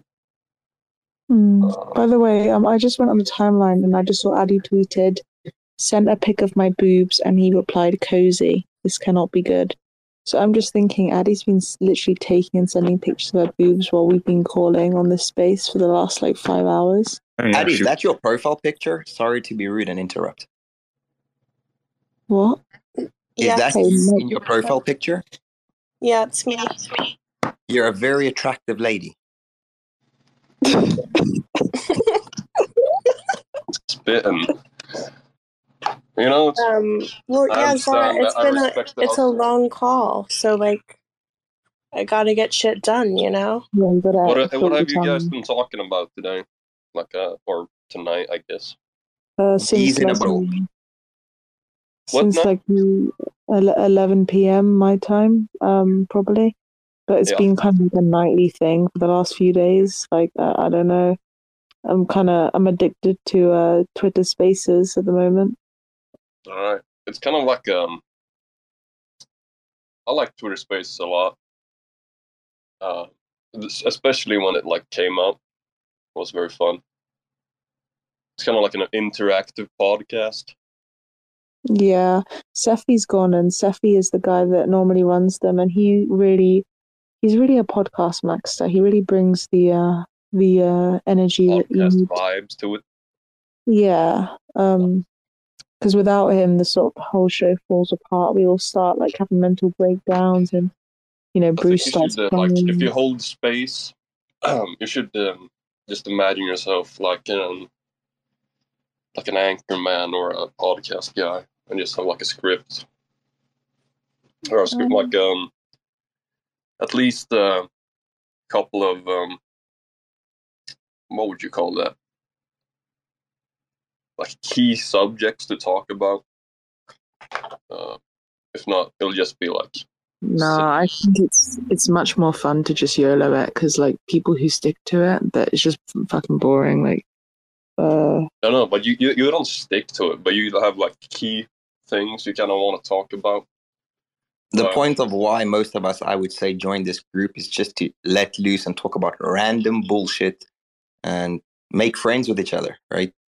Yeah. When it becomes serious, then it's like kind of boring. I've got a full-time job that's very stressful, and I enjoy speaking to Bruce, to Sefi, to Zara, to Addy, just in this type of context. As soon as you make this orientated and focused, it's like, I'm out of here. I think I think I'm talking in a way that makes myself being like misunderstood right now. But I mean that like sometimes when you just hold like I've been to a lot of spaces where it's just like after a while it's just nothing, silence, because you have like nothing to talk about. You're just like, but. no, I don't think you're being misunderstood. That's maybe a me thing. I don't know. No, yeah, there's a lot of just silence and boringness. I mean, right now we're 6:46 a.m. Seffi's just left, and I think me and Bruce, and I think Jonathan's asleep. Me and Bruce are on the edge of sleep, so it's kind of a low vibe right now. But yeah, it's weird when people sit in silence. Basically, I don't get it. Yeah. So, Mankey, anything you want to talk about? I just woke up, my friend. I just joined here, and just babbling. I went to the forest yesterday and did a bunch of like ecology work. It's pretty nice. Other than that, I have not much to talk about. Boxing? You like boxing? Did you say that, Mankey? What? Who just asked about boxing? Me? Oh, it sounded like. Oh wow, it's sunrise outside. Oh my god, sorry, I just looked outside. Whoa, it's like all pink. This is so cool. I might go outside. I see it too. Is it pink there as well? Mm-hmm. It's the same thing. Yeah, I know, but it might be it might be different. No. Wait, Same. you guys are over in the UK, right? Yeah, we're pretty close by actually. Yeah, so it's like, what is it, 7 a.m. there now? Mm-hmm. Yeah, 6:48 a.m. You've been up all night? Yeah.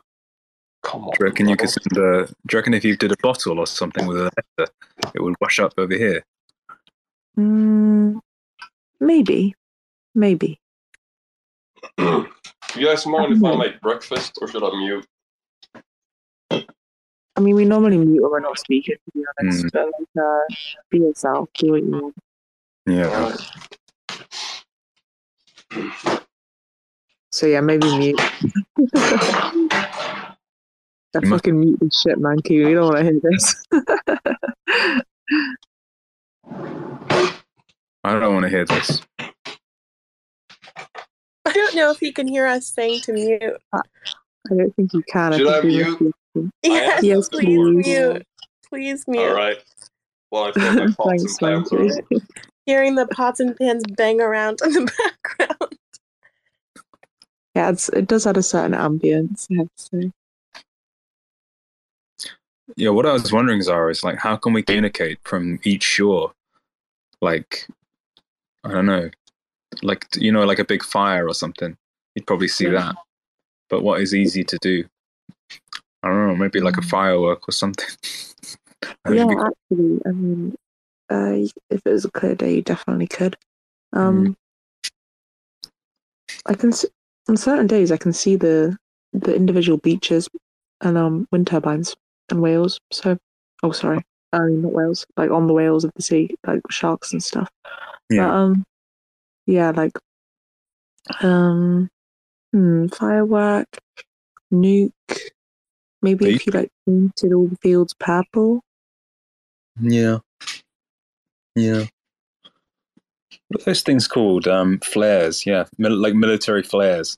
You put up in the air. If you actually get a flare and let it off, I will be able to see it. Are they even legal? I've only ever heard them like in the context of like people lost at sea and military and stuff. I'm gonna look it up. Sec. Yeah, look it up. It's kind of a cool like geographical situation, I would say. It looks like I can buy them. Yeah, like you might have to actually check how close you are in the hometown. Sea distress flares. I don't know if they shoot up in the air though. I want one that shoots up like high. Have a look. It looks like they're just things to wave. The UK has military surplus stores, don't they? Yeah, but I'm just looking on the net. I think it's more fun going into these holdings. No, there aren't that many of them. Thank you.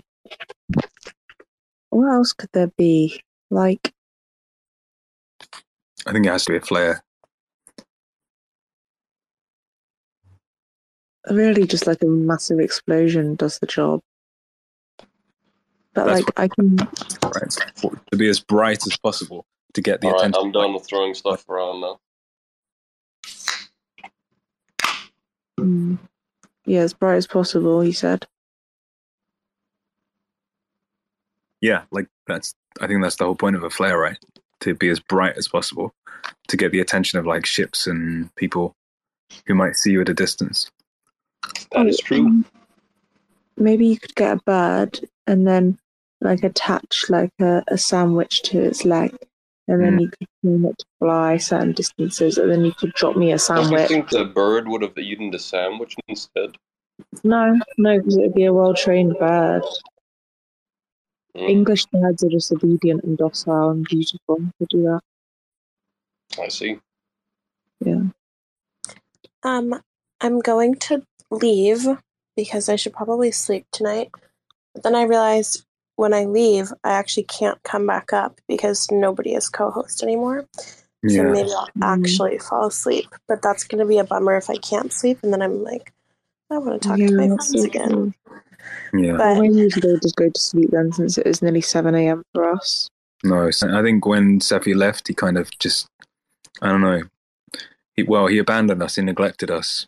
And like we need all four of us to be here, to be honest. It's kind of like the Powerpuff Girls. Did he even say goodbye? I don't know if I just wasn't paying attention. I think it must have been something. I think he left during like my ramblings. He maybe said it, but maybe he had a patient or something. He never says goodbye, and it really hurts me. I don't know why Sefi does that. Sometimes I think he has a patient or his wife comes home.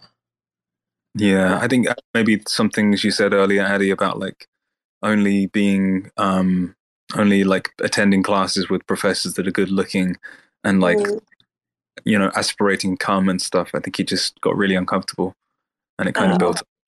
And then like then You think he felt bad?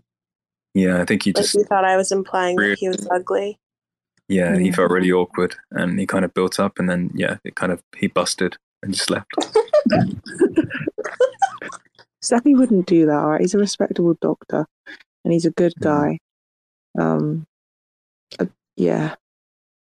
I thought I was asking interesting questions. They were genuine. I was sitting here and I was thinking, what would happen if you inhaled cum? I don't know. Have you managed to find who Steffi is yet, Addie, on your stalking spreadsheets? No, I haven't actually looked. I don't think I don't think I would. I don't want to ruin the mystery of anyone unless they would tell me, because like it's like what I was saying, like it doesn't work on the opposite direction, first of all, but it's also like, I wouldn't want to, like, the person I did that to, I already knew him in real life, so it wasn't really there's ruining anything. But there's like doing it secretly and keeping it to yourself forever, and there's also telling people. There's different things. Right. Well, I did tell the person I did it to, and he was on board with it, but I wouldn't do this secretly because I think it would feel like it was like ruining some trust. Like I wouldn't want to go behind your backs and then like whatever, You don't want to fuck with the vibe. Yeah. I mean, like people could do it to me because I'd be pretty easy to find, and I wouldn't really like particularly care if it was somebody that I like was friends with, but like I wouldn't do that to someone unless they said it's okay, you can like look for me. But even then, I don't know if I'm confident I would be able to. Did I ever tell you I had somebody DM me my name once, like my real name. Hopefully they DM me my real name, and they were like, "I know it's you, my name." And I said, I like replied like no, and then I blocked them. Do you know who it was? No, it's just a random account. Like it had like 3 followers. Do you think it was someone from real life that like saw your tweets and recognized your character? I don't know. I don't know. An ex-girlfriend or something. I just denied it. I don't know. It's such a bizarre thing for someone to do, to just send your name. It's inevitable, like, that it happens. Like, I mean, how many followers can you get before somebody recognizes you, right? And probably like the first like 20 just aren't going to tell you. They're just going to like observe in secret and just like look at your sicko post stuff and judge you at a distance. But yeah, it was weird. I actually had a friend. They were an internet friend, but they were just like a more normal internet friend. I kind of fell out of touch with them, and like they found my Twitter. Like I've actually got a lot of like old internet friends off, not from Twitter, and message me screenshots of my tweets. Like, oh wait, this is you. This you? Yeah, it's just like weird. But one of them got like mad at me because I was tweeting like racist stuff, and he was Indian, like Sri Lankan or something. Yeah, I was just like, yeah, like so what? It's funny. I blocked him. He's Indian. Yeah, exactly. Gay as well, probably. Yeah, that's what I like about Twitter. It's like you carry on posting or speaking stuff, and the retards just go away. They unfollow you, they block you, and you're left with just like, I don't know, like especially if you're quite a controversial kind of humorous person, like maybe me or you, Zara, we're a bit more kind of on the edge. The people who just don't get it will just go away. They'll have like little explosions or anger fits. They'll have outbursts at some point. I've had like people DM me angrily, like, "How dare you say this thing?" And it's like, well, you're probably a retard. You know what I mean? Like I've messaged back, like, well, if you that's a lot of words to say that you just don't get it. Do you know what I mean? Like it's just go away. Or like they've tried to convince me that I'm wrong about something. Like I've just been posting as like some weird fucking persona in a funny way, I suppose. And they've sent a long message like, "You're wrong about so and so. You need to review your opinions or whatever." But then I'm like, why don't you just go and find someone? Christ, shut it off. It's time to wake up, coach. Sorry, coach. Continue. But I've said to people before, like, why are you like trying to shout me down and like tell me what to post and shit? Just go find someone you like. Just go away. Just go comment on someone's tweets that you like. Like, why are you here anyway? That's what I really like don't understand about spaces. Is when people come in and like they'll be like, why are you saying this? Why are you talking like this? Or they're like, oh my god, like you can't be saying this stuff. And it's like, you can you can leave the space. You can even block everybody in the space. Like, why even bother complaining when you can just leave? It's so strange. I believe in being a silly little individual and having fun on the internet. I think that's nice. You know, it's just me though. Yeah. Yeah. I think people just have a problem with originality, right? When people express themselves in a way that is not accustomed to what they used to, they take offense to it. And I just think it's a lack of confidence that they personally have. And that's what I think. I think it's just hive mind, honestly. Like bug people. I'm a bug. I walk around on grass leaves and I go, yum, yum, yum, yum, yum, whenever I see a tasty little bug snack.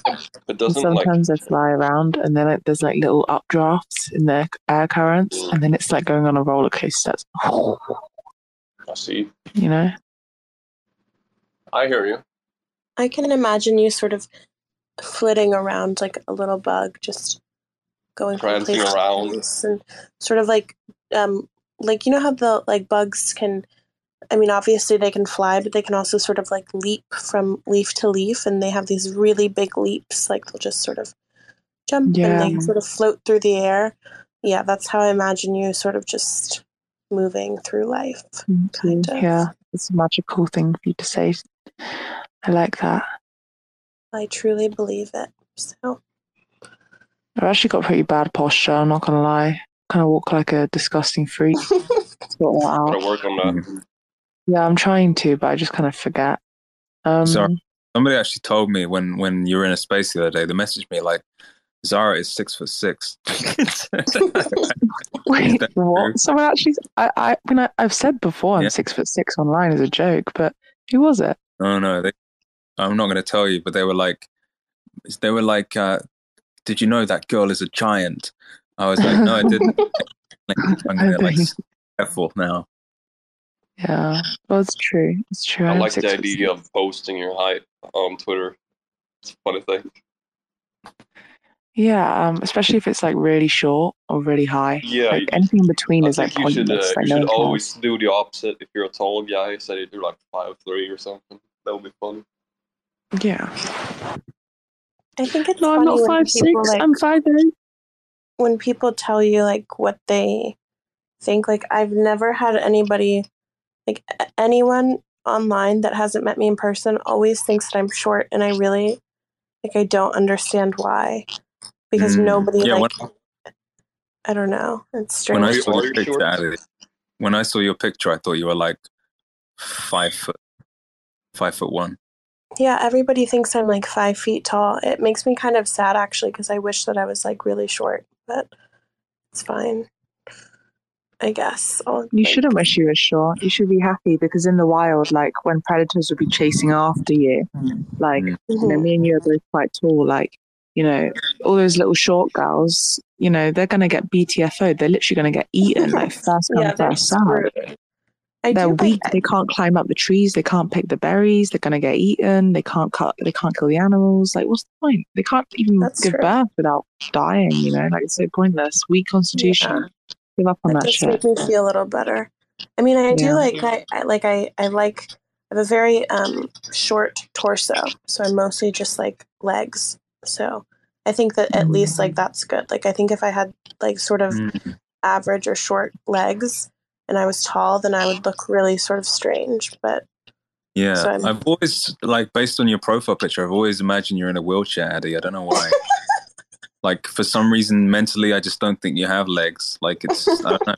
Oh, so not only a wheelchair, you think I'm just a torso? Well, no, not that. I think you're in a wheelchair, but I think if you stood up, you'd be barely like 5'1" or so. I think she has one of those poo bags, because if she does that, I'd be like really swag. Look at her picture. Do you think it implies she has legs? I don't think it does.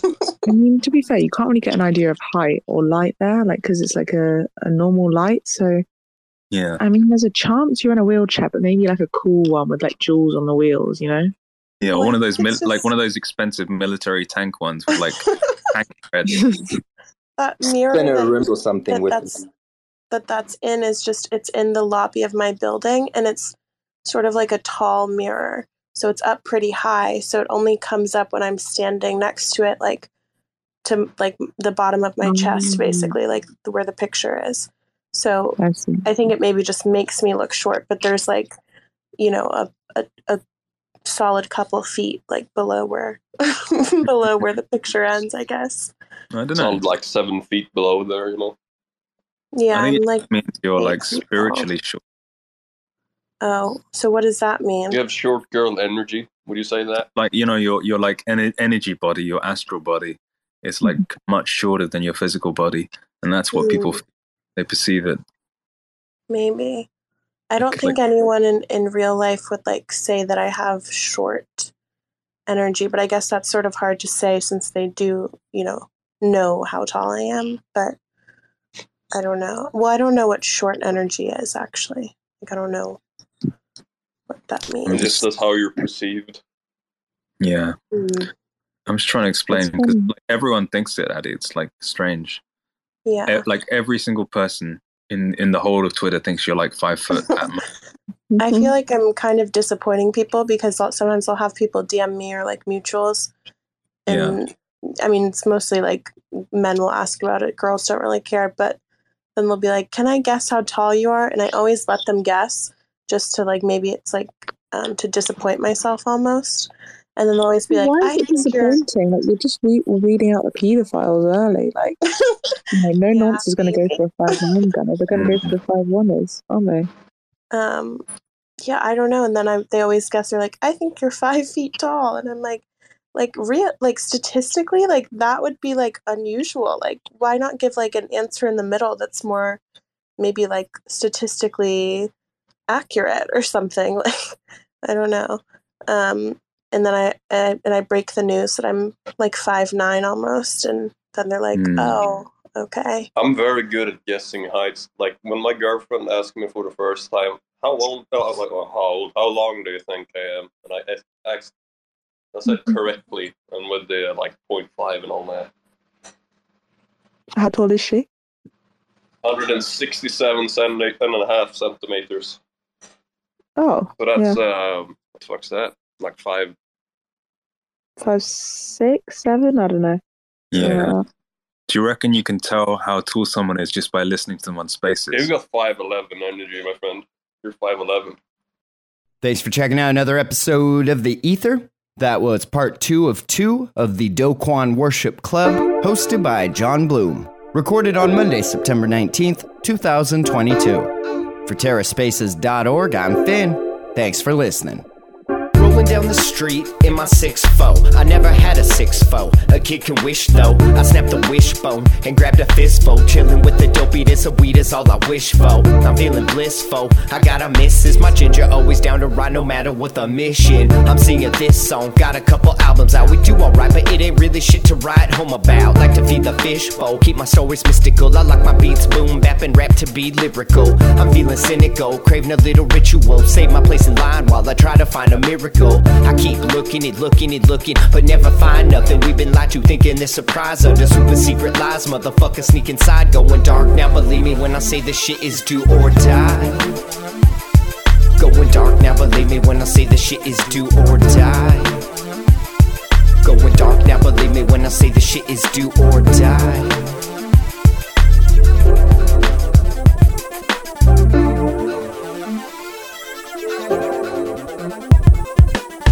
Through the trenches, trying to stay offensive. Trespassing here like this land looks expensive. Ain't no time like the present. Trying to stake a claim, just make sure your claim stays away from all these other claims. We're almost kinda running out of land here. Living in the day of the dead and it's damn weird. Same teams, y'all, we just trying to get a bite to eat. A little rest saved up, waiting for my time to sleep. Head down, middle fingers up, yo, I'm wide awake. Never hesitate to stay about 100 miles away. 7 time and space, while the wrecking ball the place. I expect you all to play, running marathons today. When the sick get sicker and the rich get richer, it might be about time to rearrange our dinner. Fix the system, the shit, it's all nixed. Waking up early, gonna suck today's. Time to suck today's dick, that's what I'm talking about. Going dark now, believe me when I say this shit is do or die. Suck today's dick, that's what I'm talking about. Going dark now, believe me when I say this shit is do or die.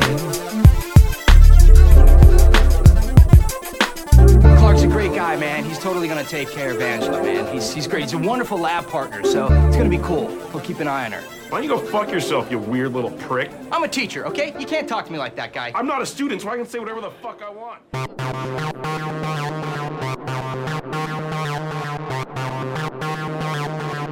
TerraSpaces.